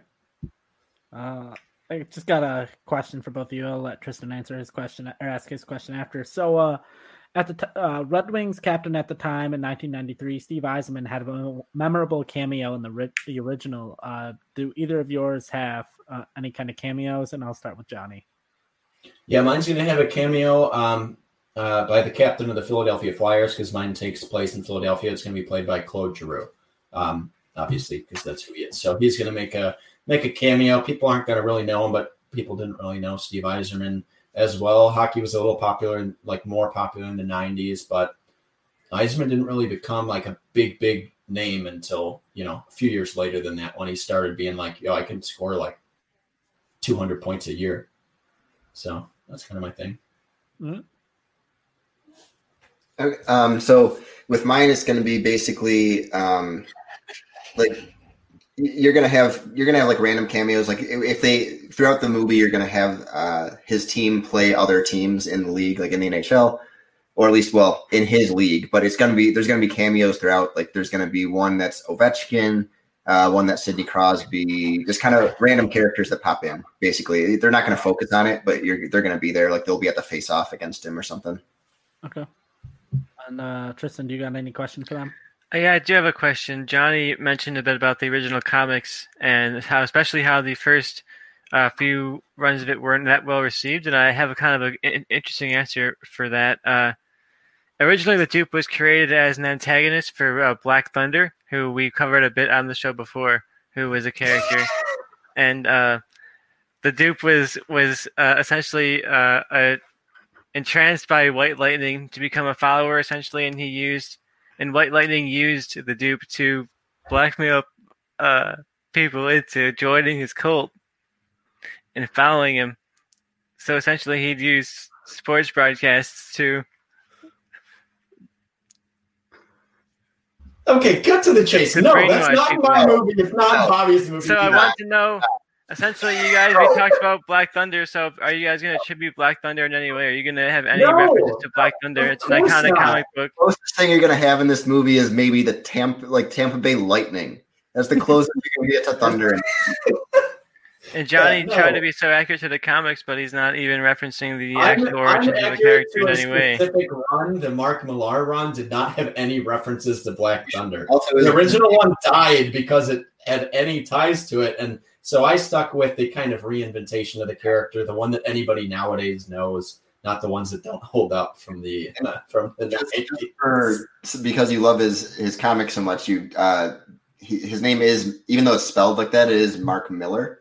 If for anyone who wants to find him and talk to him, that is his name.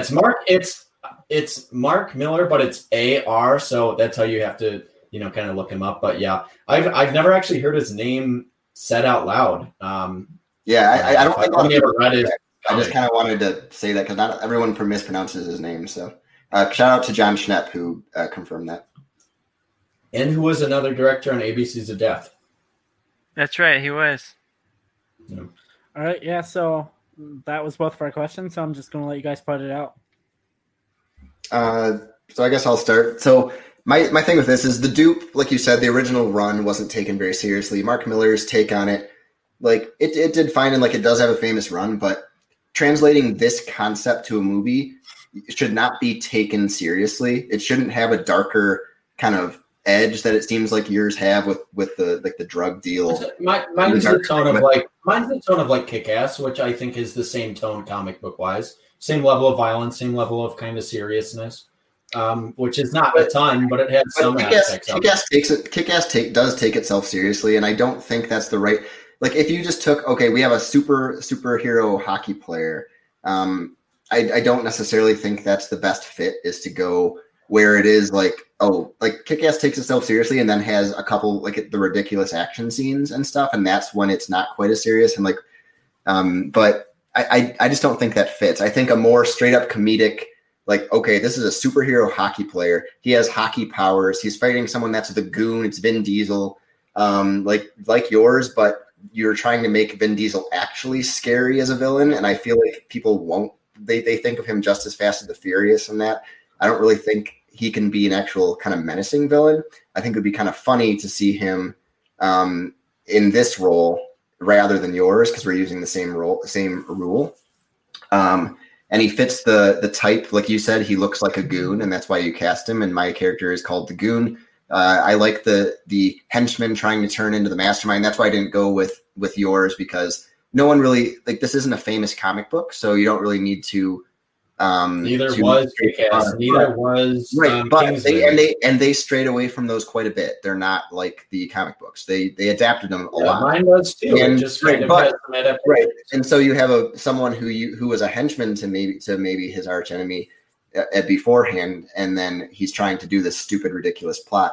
And I just think the comedy elements. I think Nick Kroll is a funny lead, because you can make him with like a missing tooth and make him look like a real funny type guy to be the superhero, especially when you do have a lot of Jewish hockey players, Bobby. A lot of guys who look like Nick Kroll in the NHL who can't skate or play hockey. Yeah, in a comedy, it really doesn't matter too much with this, but personally, you're taking a hockey player superhero and trying to turn it a little bit too serious for the take that I think it should go for, personally.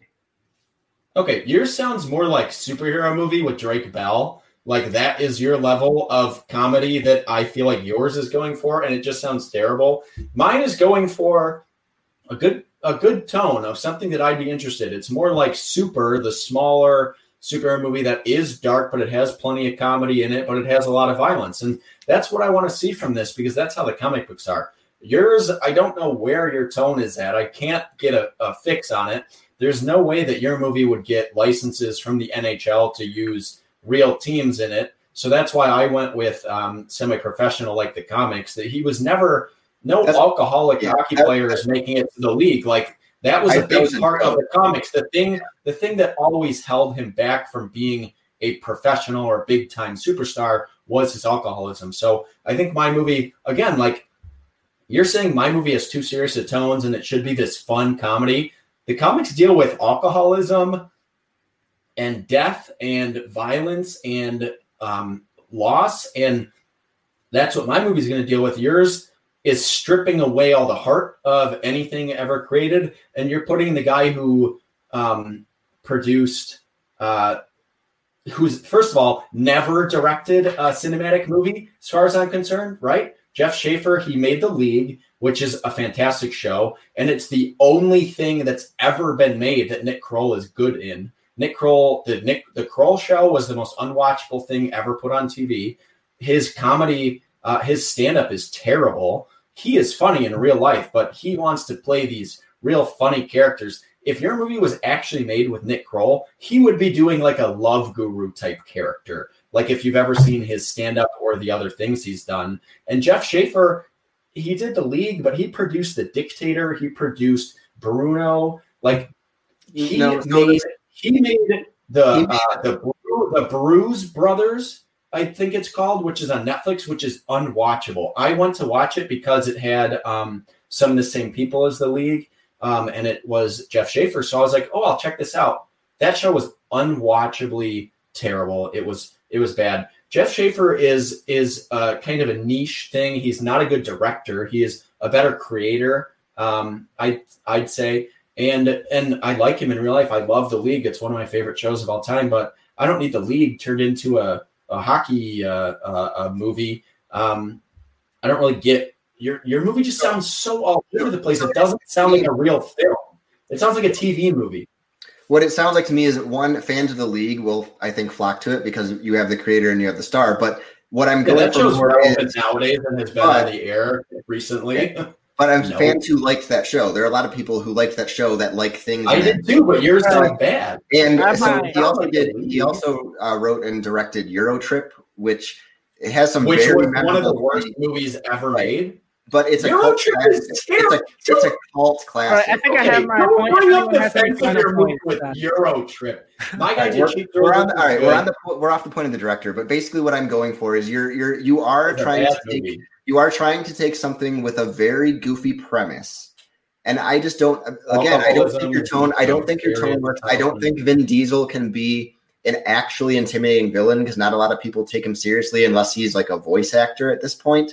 So using him in a more comedic role, I think, would be better for his career. I think it would be better as a dynamic between him and Nick Kroll. Those two against each other is bizarre and funny, and I would love to see that. It's not funny because have you ever seen Vin Diesel try to be funny? He can't be. Like, he works better as the straight man in this movie as the bad guy.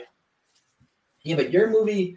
Like, oh my God, have you seen Vin Diesel's Instagram? He tries to be funny on there. It's unwatchable. Nick Kroll is not funny. Like, outside of The League, he is great as a specific character. They have and he can't skate. Don't cast people who can't skate. My guy plays hockey. Tristan, what are you feeling? Well, I don't care if they can skate or not. I'm not going to notice if it's fake skating. You don't notice if it's on screen. It's very noticeable on screen when guys can't or can. Yeah, comedy. He doesn't have to. Yeah, he does. I do think that a comedy is probably a good direction to go on this one. I think it's a rather ridiculous premise when you've seen enough. Like, I think Johnny just kind of feels a little bit inseparable from other superhero movies. Like, he has a little bit that makes him stand out, but otherwise this feels more like any other kind of attempt to do a superhero franchise right now. I think the comedic tone is what really sets it apart from stuff, and I think I'd probably go for Bobby's just because it feels different for me. I've seen so many superhero films that all feel very, very the same, and I want one that... What does this feel similar to other than maybe Stop interrupting the judgments? That's what makes us go but so it's wrong. Who makes the final call? Ultimately, I'm not making the final call, but I'm just thinking, I'd rather go see Bobby's. It sounds funnier. It sounds...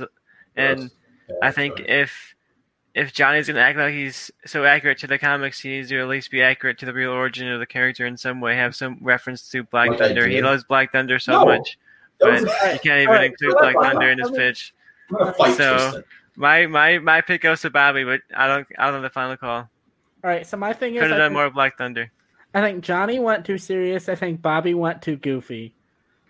But my thing is... Mine had a mix of both. I don't know what makes people think mine is so serious. Stop. But my thing is, when I'm evaluating what movie I'd rather see, the thing with Bobby's, I feel like Bobby's like, I'm going to make mine a comedy, and mine's going to be like from the director of like We're the Millers or something, and it's going to be Jason Sudeikis. I'd be on board, and I think he'd have this point locked up. But I just feel like he has a director that hasn't really ever directed a movie before and directed a very niche show with a lead who's never really led a good movie before. It's hard for me to be like, oh, this is what I'd rather see. I like Wyatt Russell. I think he's an up-and-coming person. I haven't seen Cheap Thrills, but it's at least someone who's directed competent movies before. And so with that, I have to give the point to Johnny, and Johnny gets to win. So at this point, Bobby is just fighting for Johnny not to get any repeater rules when they face each other again. And see. Well, I think that's going to be tough to do, but I'm going to pitch hard. Suck it. Split the judges there. Yeah, I feel like I've split the judges on a few of them. Usually, actually, Tristan has liked my pitches, so I just pitched to the wrong judge apparently. Yeah. And so, what are we going to next, Bobby? Doing? Well, are we doing Link Skywalker? Let's just get it out of the way. Let's do Link Skywalker. All right. Bobby's favorite movie, his Twitter handle. Yeah. I think I'll go first on this one. Yeah, I'd love to get your personal connection. I'm going to be real quick while you do that. I can hear you. All right. Link Skywalker came out in 2003, has an 85% on Rotten Tomatoes.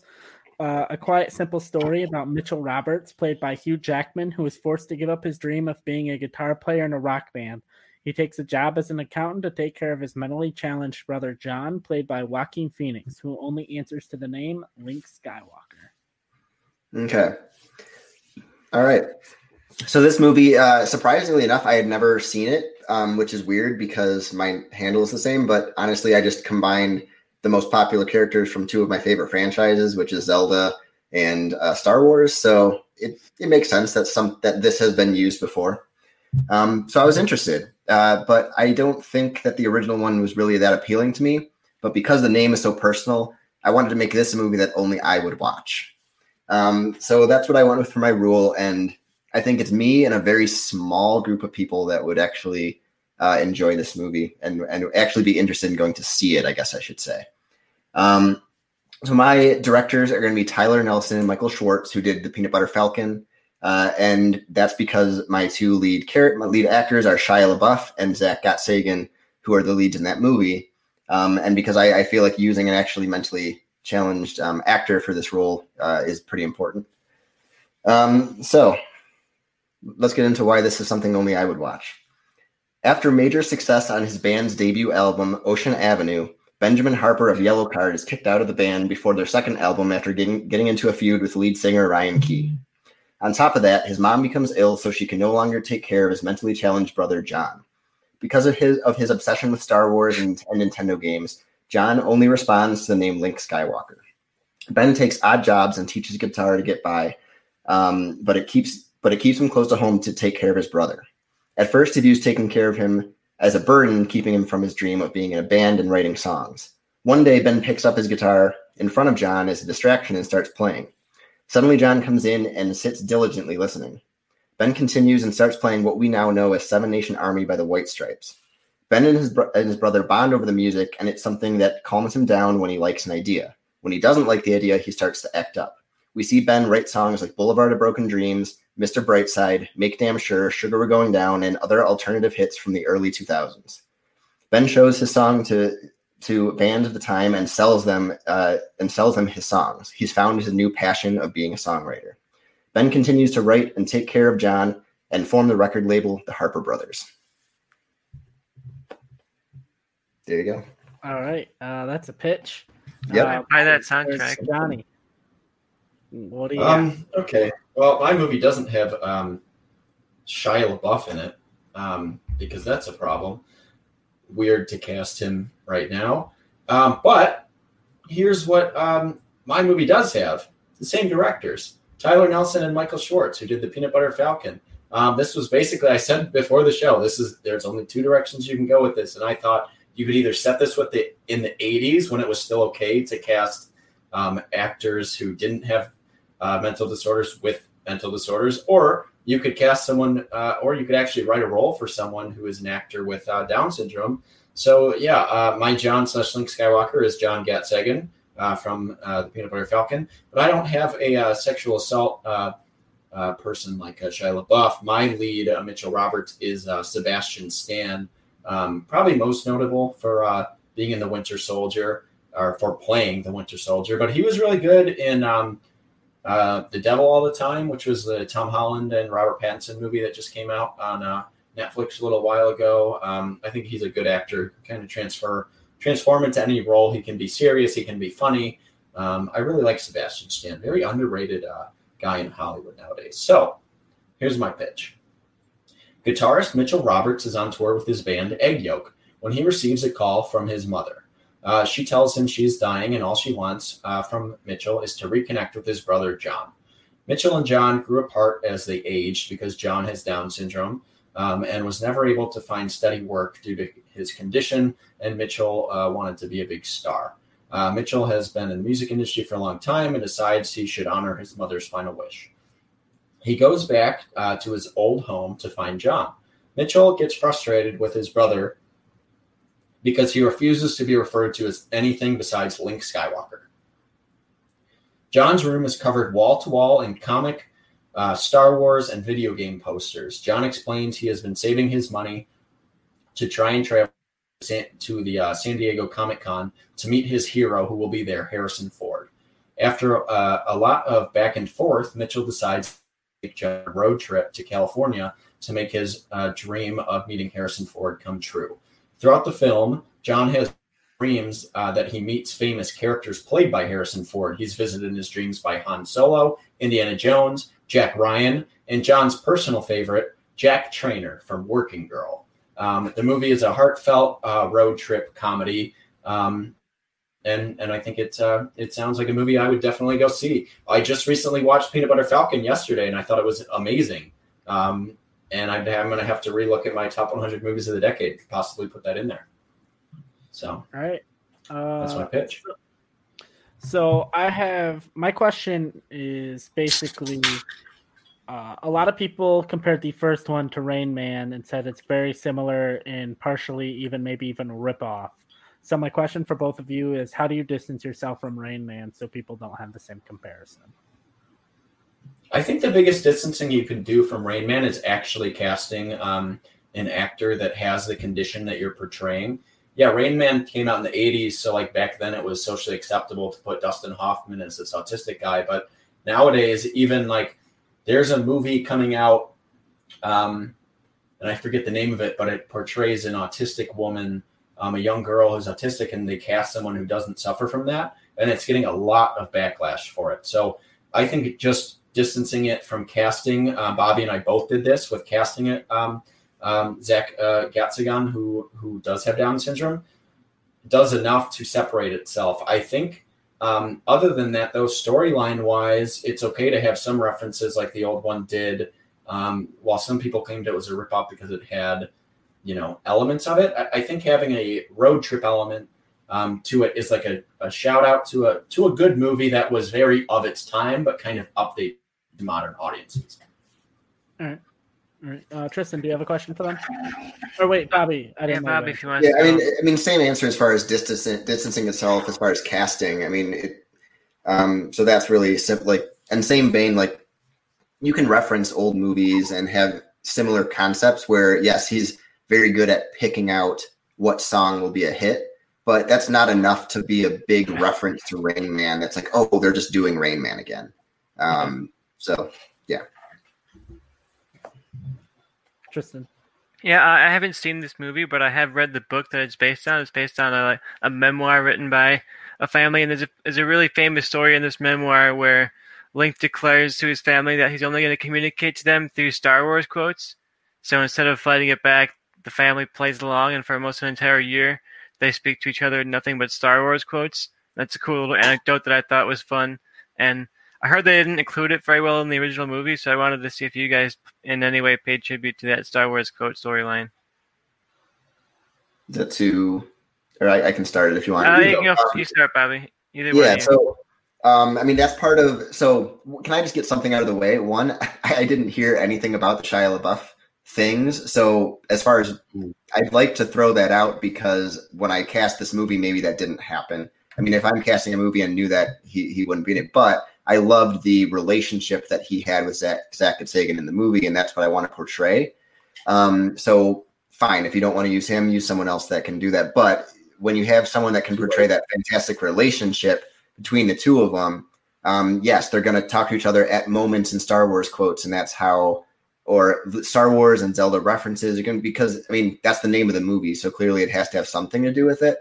And so you're going to have sweet moments of them bonding, before the music stuff of like, okay, that's how I can communicate with you, at this time, if you're having problems, I can say the do or do not, there is no try. I can say I'm altering the deal type thing, as if he has to tell him to not do something type of stuff. Like you can definitely include those quotes. Yeah. First of all, Bobby, FKA Twigs, who's an actress who worked with Shia LaBeouf on one of his, most recent films I'm forgetting the name of. She is suing him for sexual battery, assault, and infliction of emotional distress. So he is not exactly the most castable person in Hollywood right now. But away from that point to answer the question, part of the first part of the road trip, the John is only going to communicate with, well, Link, I guess, is only going to communicate with Star Wars quotes because he doesn't feel close to his brother. So that's going to be a way of distancing himself from him. So he's only going to talk in that. It's going to frustrate Mitchell until they kind of build that relationship further and they actually start communicating.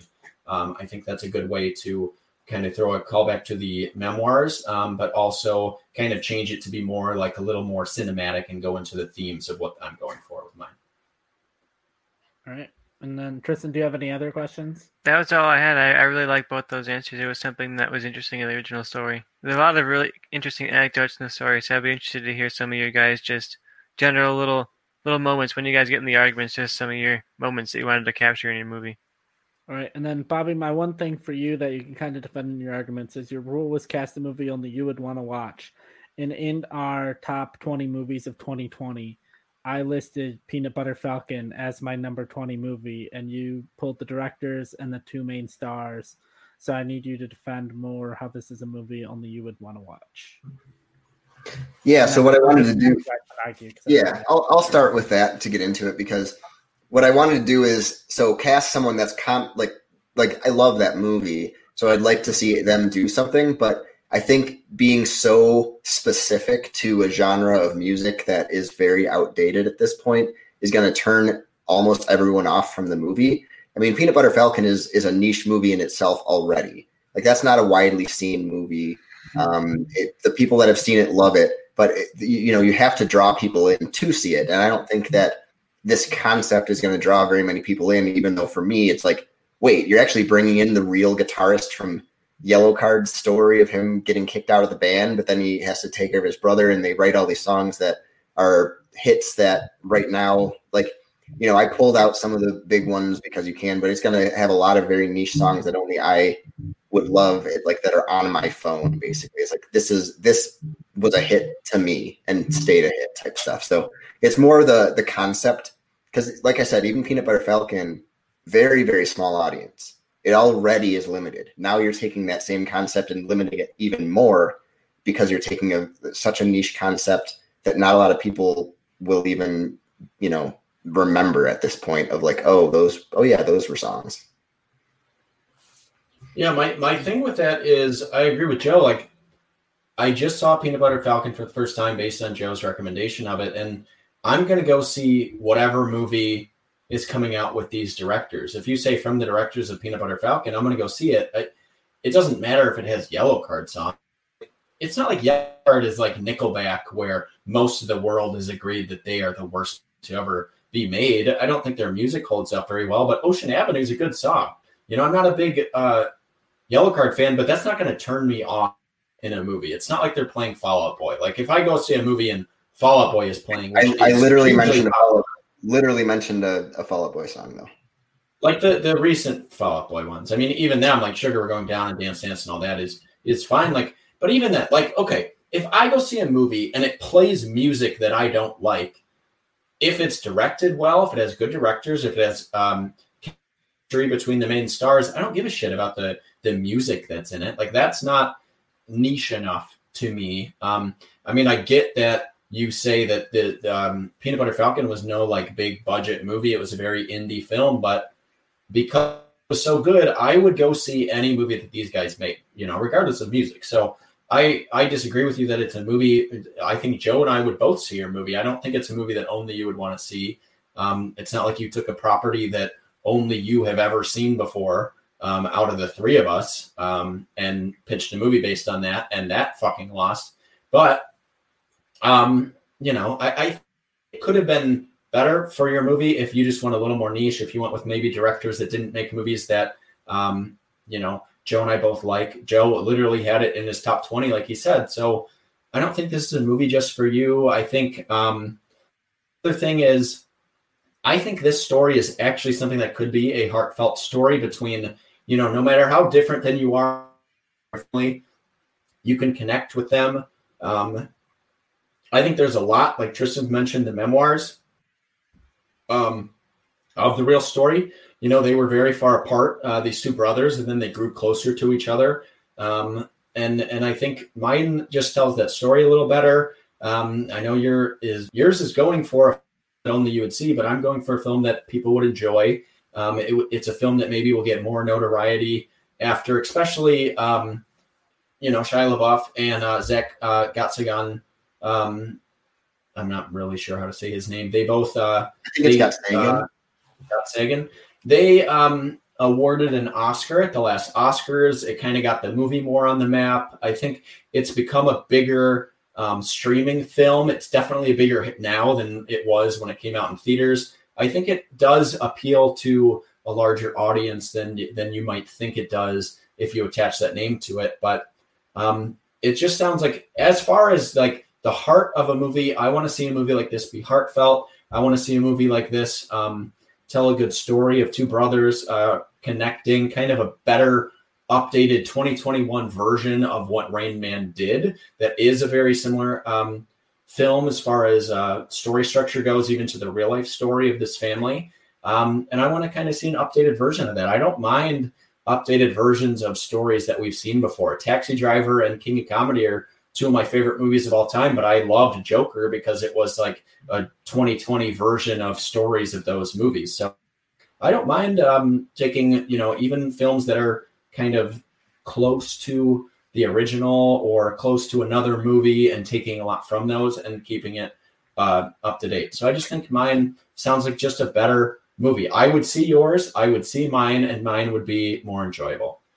So here's my thing. So yours, I don't necessarily want these guys to do another road trip type, like just continue on that same path with one of the same actors and do the same road trip type movie. I would rather see them branch off or do something where you continue with the same actor, tell a different story.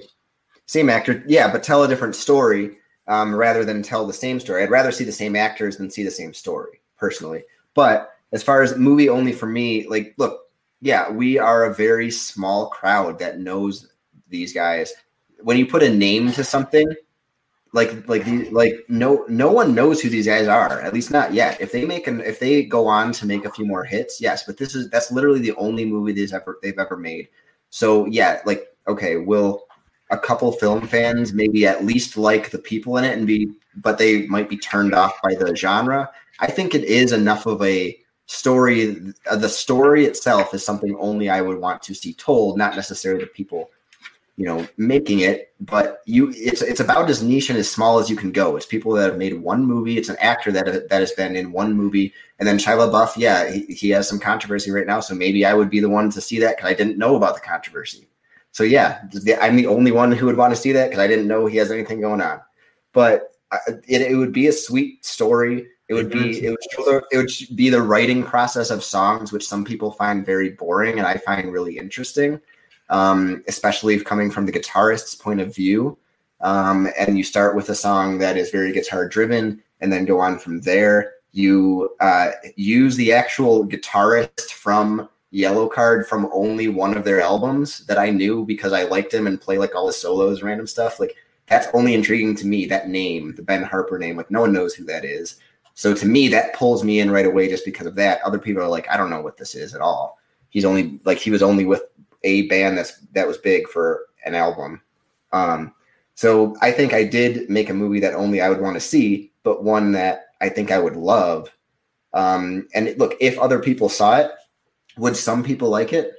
Yeah, I'm sure, because these guys make good movies, but I'm not going to make a bad movie that I would be the only one that likes. I would have liked your movie that you pitched too, that you would only want to see.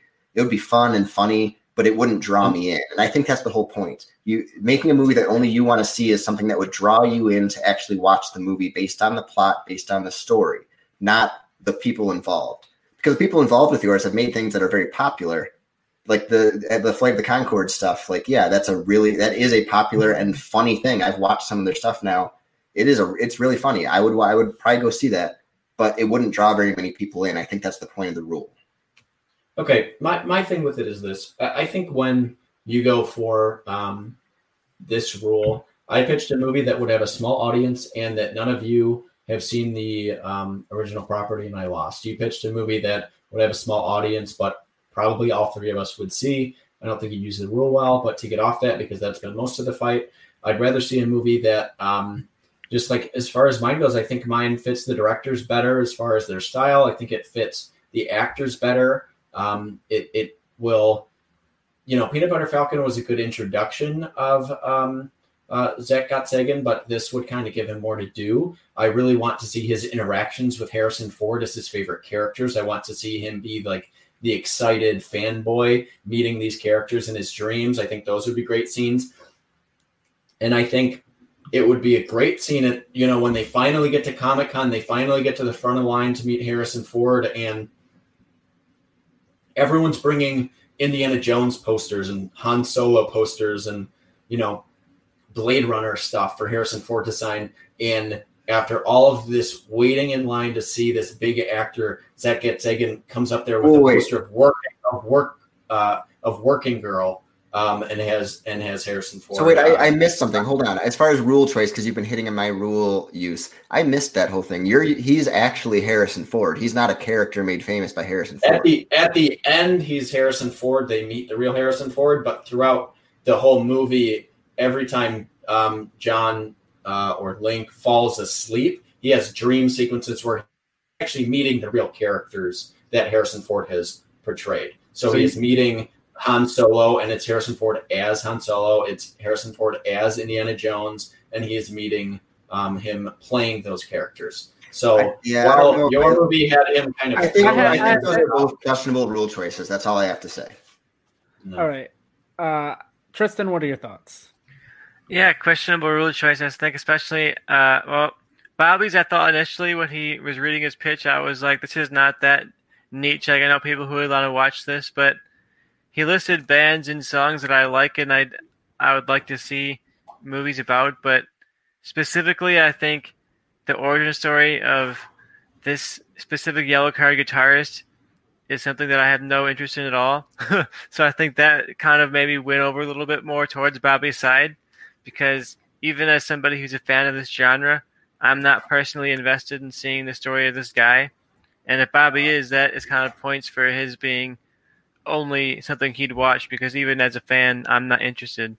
So I'm a little bit leaning towards Bobby. I think it's a good use of the rule. It's something that I think is very specifically him that isn't plausible that ability to be made, but I think it feels much more like a movie he'd only want to watch. So I'm giving this my thoughts to Bobby, but I'm not making the final call. I just wanted to give my thoughts after hearing you guys fight. But I'm leaning towards Bobby.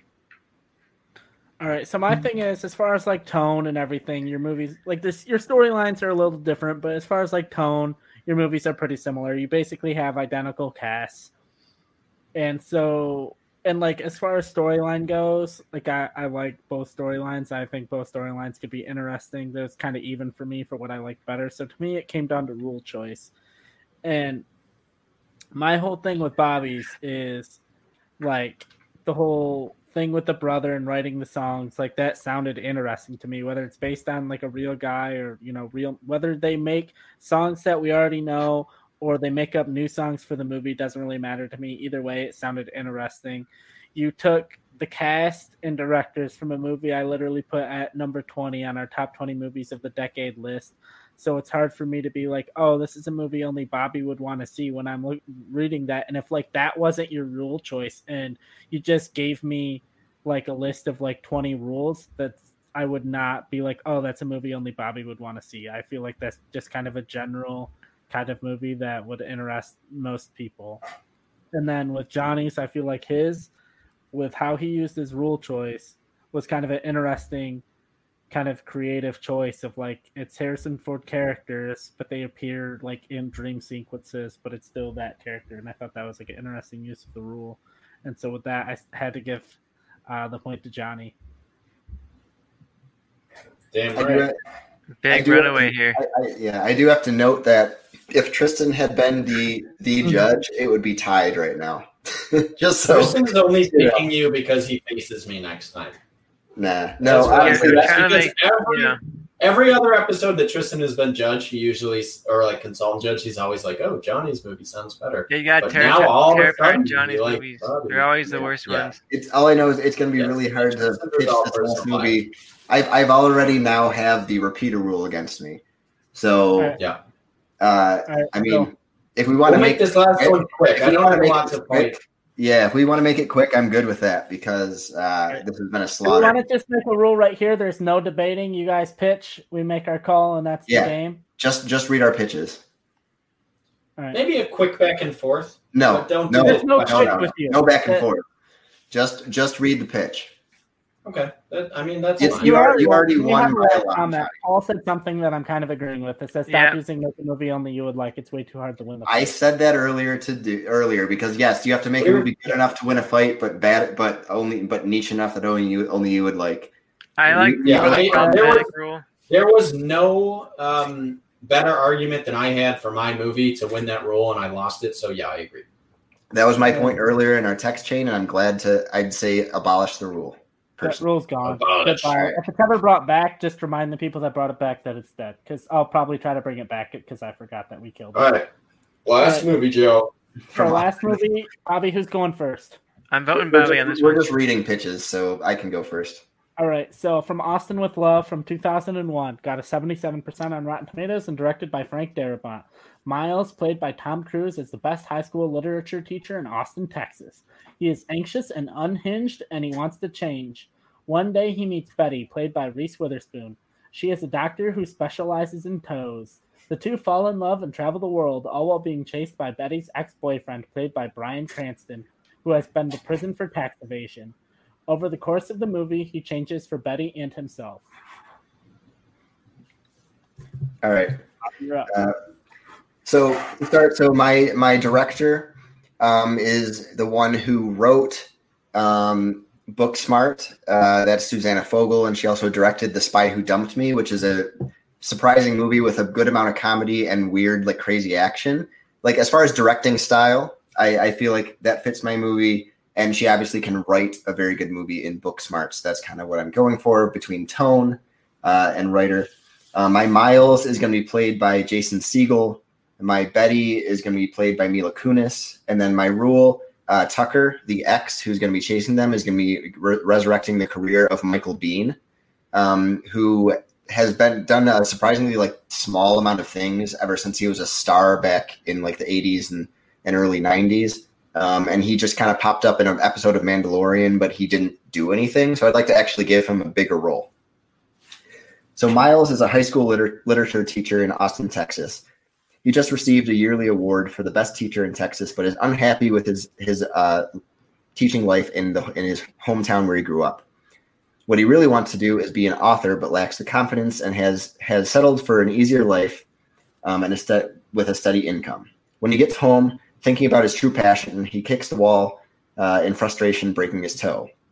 He goes to a specialist doctor named Betty, and they realize they went to the same high school, only a few years apart. And after hitting it off, they start dating. One day, Betty is informed that her convict ex-boyfriend Tucker has escaped from prison and that she may be in danger. This was kind of like a sugar daddy weird situation back in the day. Like she was very young and got married to an older man at the time, kind of deal. But I feel like Michael Biehn would be kind of a menacing kind of guy.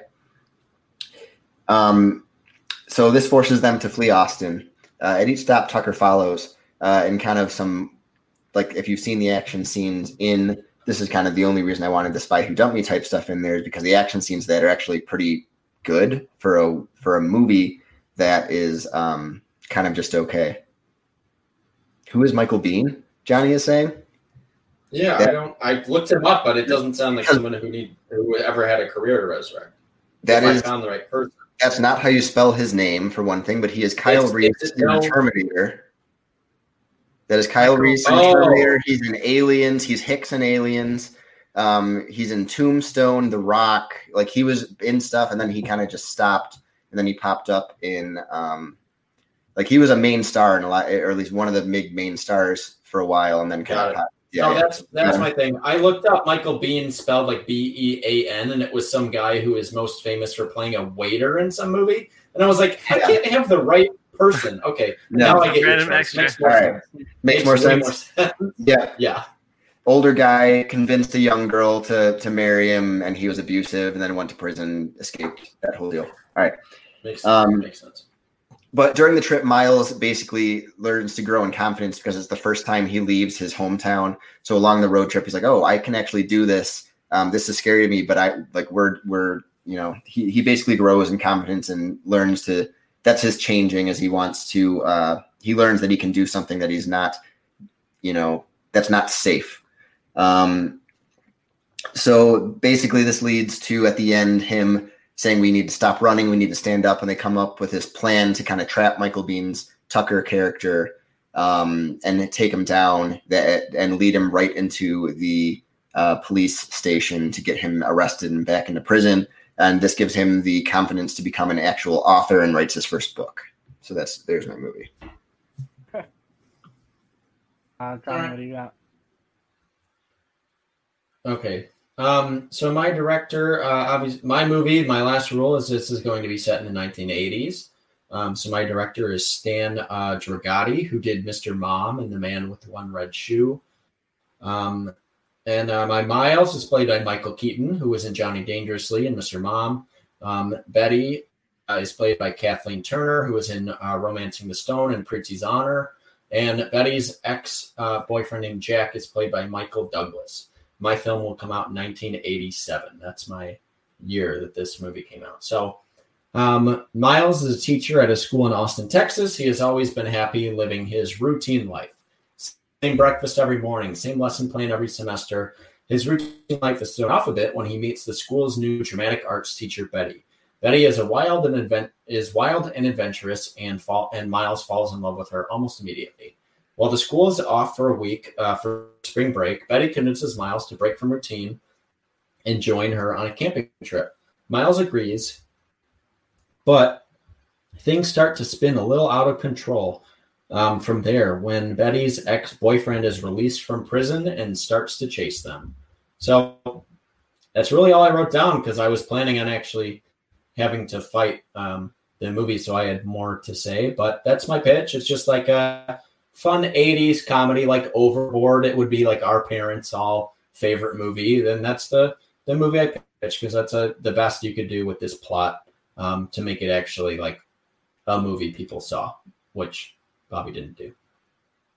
All right. And so I say I have a question. I don't know if Tristan has a question. I say we ask our questions because I'm kind of tossed up right now, and we'll figure it out from there. Yeah, you ask your question, and I'll see if I have anything. All right, so my question, and we'll start with Johnny first, since he didn't have a whole lot for his pitch, is in the Tom Cruise version, there's a twist ending where it's revealed that Bryan Cranston's character is Miles' long-lost half-brother. Does yours have the same ending? No, that sounds bad. It doesn't? Okay. Bobby, same question. No, it's not definitely not that. It's just it's an ex that convinced her to marry an older guy. Okay. Yeah, Michael Douglas is just a crazy dude. I think he works better for that character. Oh, also, by the way, my director, just for reference, she also did a lot with Utopia, which is a very good show. All right. She does a wide range of things. The fuck Right, is Tristan, Utopia? did you have a question or? My only question. Euphoria? Euphoria. That's what I meant. I said the wrong thing. Okay. There you go. Yeah, my only question was revolving around Reese Witherspoon's character from the original. I think that her performance is what makes the original pretty interesting. I think her fascination with toes is such a bizarre quirk for a character. And then right at the end of the movie to have her run into that detective who is very fascinated with fingers. And she calls him Mr. Fingers. And then her and Mr. Fingers kind of like have this potential sequel set up at the end. So I think she's a very fascinating character. She's the only part of the movie that I liked. So I'm kind of curious why you guys cut her character so differently in this movie. Why didn't you give her that quirky toe thing? Why didn't you really tribute her character at all? Well, for one thing, I actually did, because remember, he does break his toe and go see a specialist. She's still a doctor in that fashion and is still very quirky. The Mr. Fingers thing I didn't quite do, but she's still the quirky, obsessed with limbs and digits type of person. So it didn't set up a sequel, but she's still pretty quirky. Yeah, again, mine's set up in the 80s, so it's not going to have an ending where she doesn't end up with the lead and is interested in some Mr. Fingers guy that was the worst part of the original and is not going to be in mine. But she is the performance arts teacher, dramatic arts teacher, and she is a tap dancer, so she's always playing with her toes, like in the car when they're going on the camping trip and stuff. So it does have like I guess what you would say a callback, but mine takes place obviously years earlier, so it has some references to toes because she is or not a tap dancer, a ballet dancer, so she's always on her toes, which are always sore, and she's always playing with them, and that's it. But I got rid of the terrible ending from the other movie where she doesn't actually just end up with the lead character. And ballet dancers' toes are gross, so I don't really want to see that. Yeah, exactly. Yeah, Tristan, what are your thoughts? Toes are gross. That's the point. No matter what. Tristan, what are your thoughts? Where are you leaning? What are you going with? Well, I'm glad I'm not the one who has to break the news to Bobby, but I'm leaning a little bit towards Johnny on this one. Finally, god damn it! This thing is the only one that you've done that with. I mean, I'm always on Bobby's side this episode. I feel like he had some interesting ones, but for this one, it's hard because the original is just not very good to begin with. So what you do from here is pretty much what you do. But I just felt a little bit more attached to Johnny's. I know he's ran away with it already, so I'd hate to give him another point. But ultimately, it's not my call, so we'll see what Joe says and where the point ends up going. Yeah, it's hard because, I mean, I like the fact that Bobby stuck more with the original, with keeping keeping her as a doctor. But I also don't like the fact that I haven't seen The Spy Who Dumped Me, but I saw the trailers, and that was enough for me to not be interested.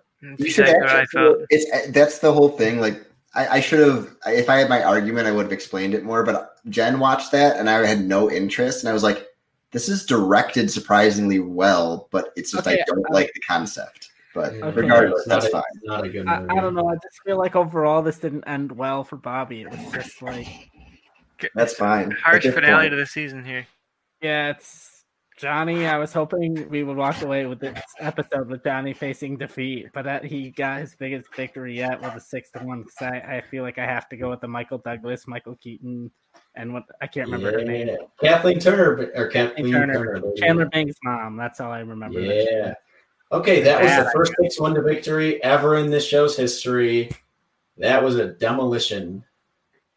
So and I'm still pissed. That should have been a sweep.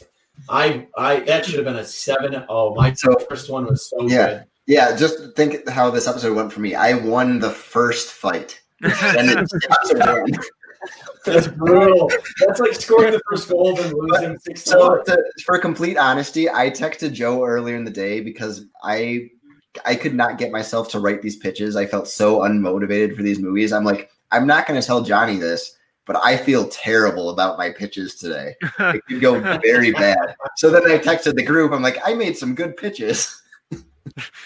So, yeah. I had, to give you some insight, Bobby, in this, I had really, really bad diarrhea all weekend, and it was the most miserable weekend of my life, and I didn't write any of my pitches until last night. And mine were all thrown together last minute. So I hope that makes you feel worse about it. I finished 4 of mine today, so that doesn't. Yeah. Oh my god! Yeah, no, this was the worst weekend of my life. I was in the bathroom every 20 minutes, and I had to do these pitches. I almost texted the group, and I was like, I cannot do this week because I didn't think I'd make it through an episode. But I started feeling better this morning and finished my pitches. Literally, I wrote 4 last night and 3 this morning. Yep. That was a beatdown. Yeah. That's why I copy pasted one of them because I didn't have anything else to do about it. It was your only loss. Yep. All right. Yep. Tristan, what are your final thoughts? What was your favorite pitch of Johnny's? What was your favorite pitch of Bobby's? Yeah, I thought it was interesting. We had a lot of very similar pitches in a lot of these, and I think we also had some very different pitches. I honestly really liked Johnny's pitch with the Wes Anderson Pinewood Derby. I would have loved to see a Wes Anderson take on the actual story of it, but I really liked Wes Anderson's eye for that kind of a So your favorite pitch of Johnny's is when you picked me to win. Yeah, I told you. He only picked you because he was going against me next time. In season 2, opener, Tristan, Vree, Johnny Duke.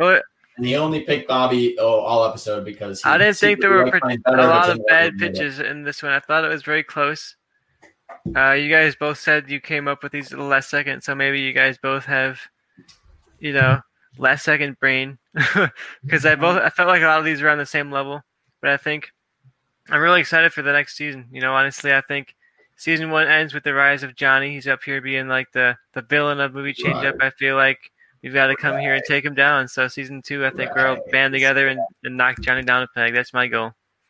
All right, yeah. Now for me, I think I thought it was like closer than a 6-1 fight because there were some that was like 50-50, but I just think on Johnny for a lot of them.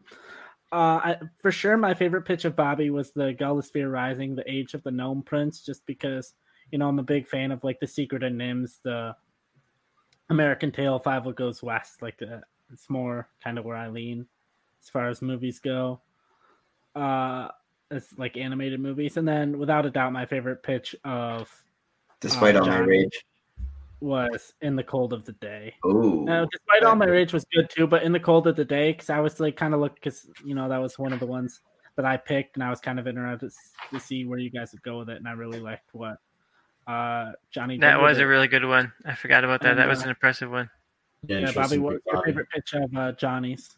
Like I just said, I was trying to guess yours, but Despite All My Rage, that was hard to fight. Like we both pitched twists, and I'm like, Johnny actually pitched a twist, and I wrote mine an hour ago and came up with my twist. So, yeah, I liked my movie. Like if that was going against something that was not a twist, I feel like that would have been a good pitch because it would have been a fun one. But Johnny actually came up with a really intriguing like backstory and like ending and like a good way to show a twist. So I like that. That was a good one.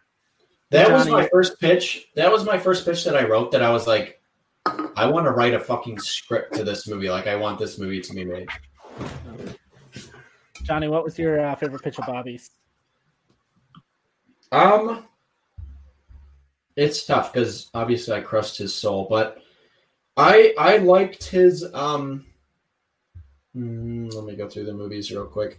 I actually really liked his Despite All My Rage pitch. I thought if I didn't try so hard on mine, Bobby would have won that one because I really like the directors of Crank, Neveldine and Taylor.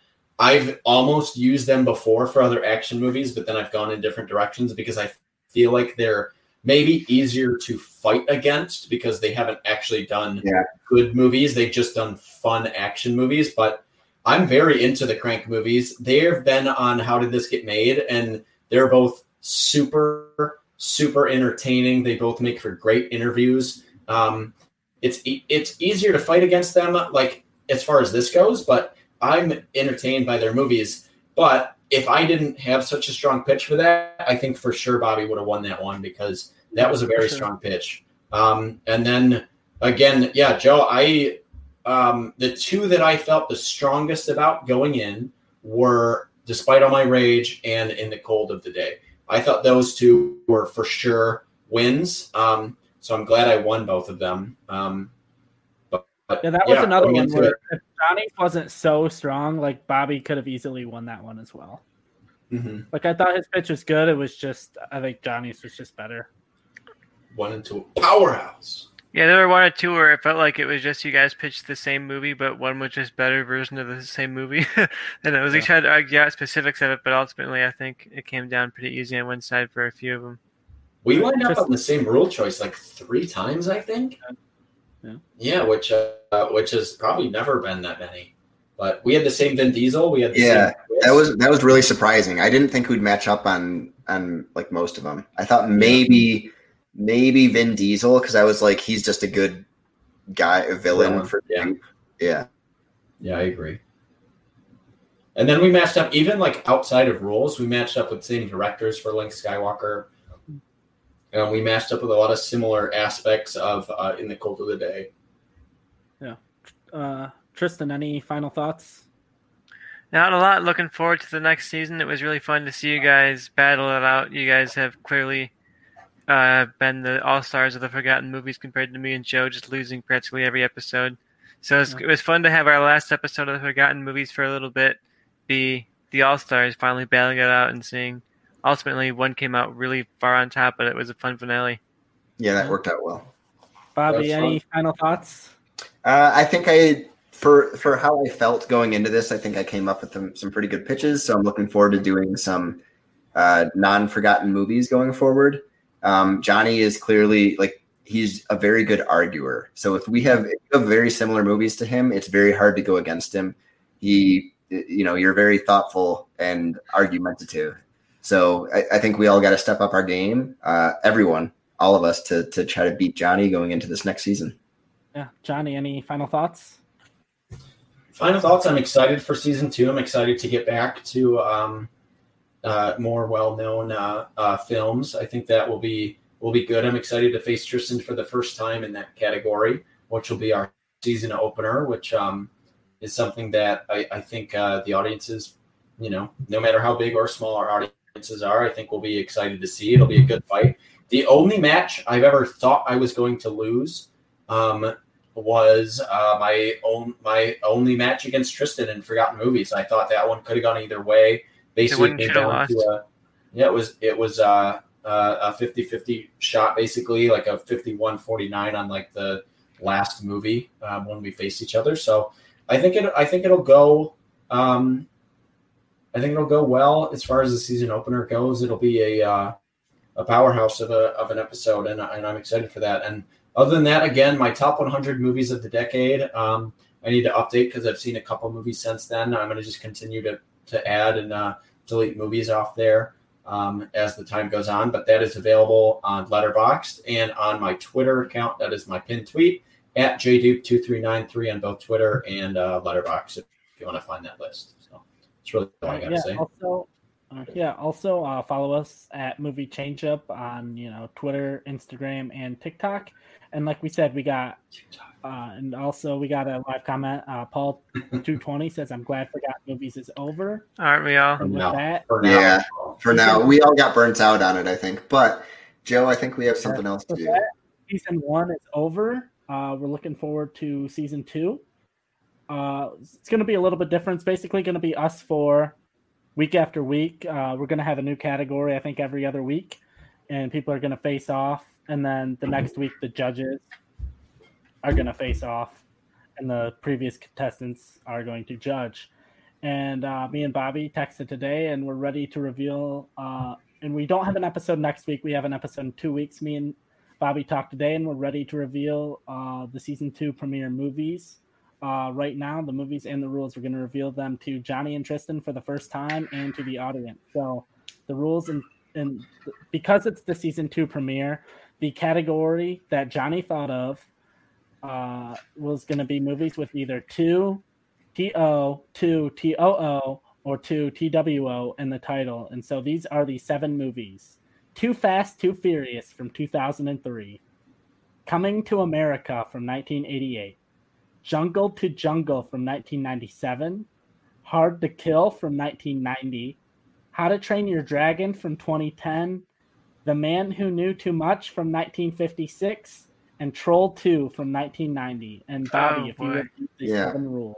Our rules are: 1 must include the Joker. 1 must be cast as a 1970s movie. 1 must include the Sprouse twins. 1 must include only Star Wars actors. 1 must be a Martin Scorsese movie. You must resurrect a director's career for 1. And 1 must be a musical. Oh, I love that last one. So I'm all here for that. That's your tease. Well, I hope you guys watch Flight of the Conchords in the next 2 weeks. Check out Troll 2 before you come back. That's definitely the must-watch movie of the lineup right there. Yeah, that's. I thought we agreed. First of all, okay. I thought we agreed real quick before we end this. I thought we agreed no more animated movies ever.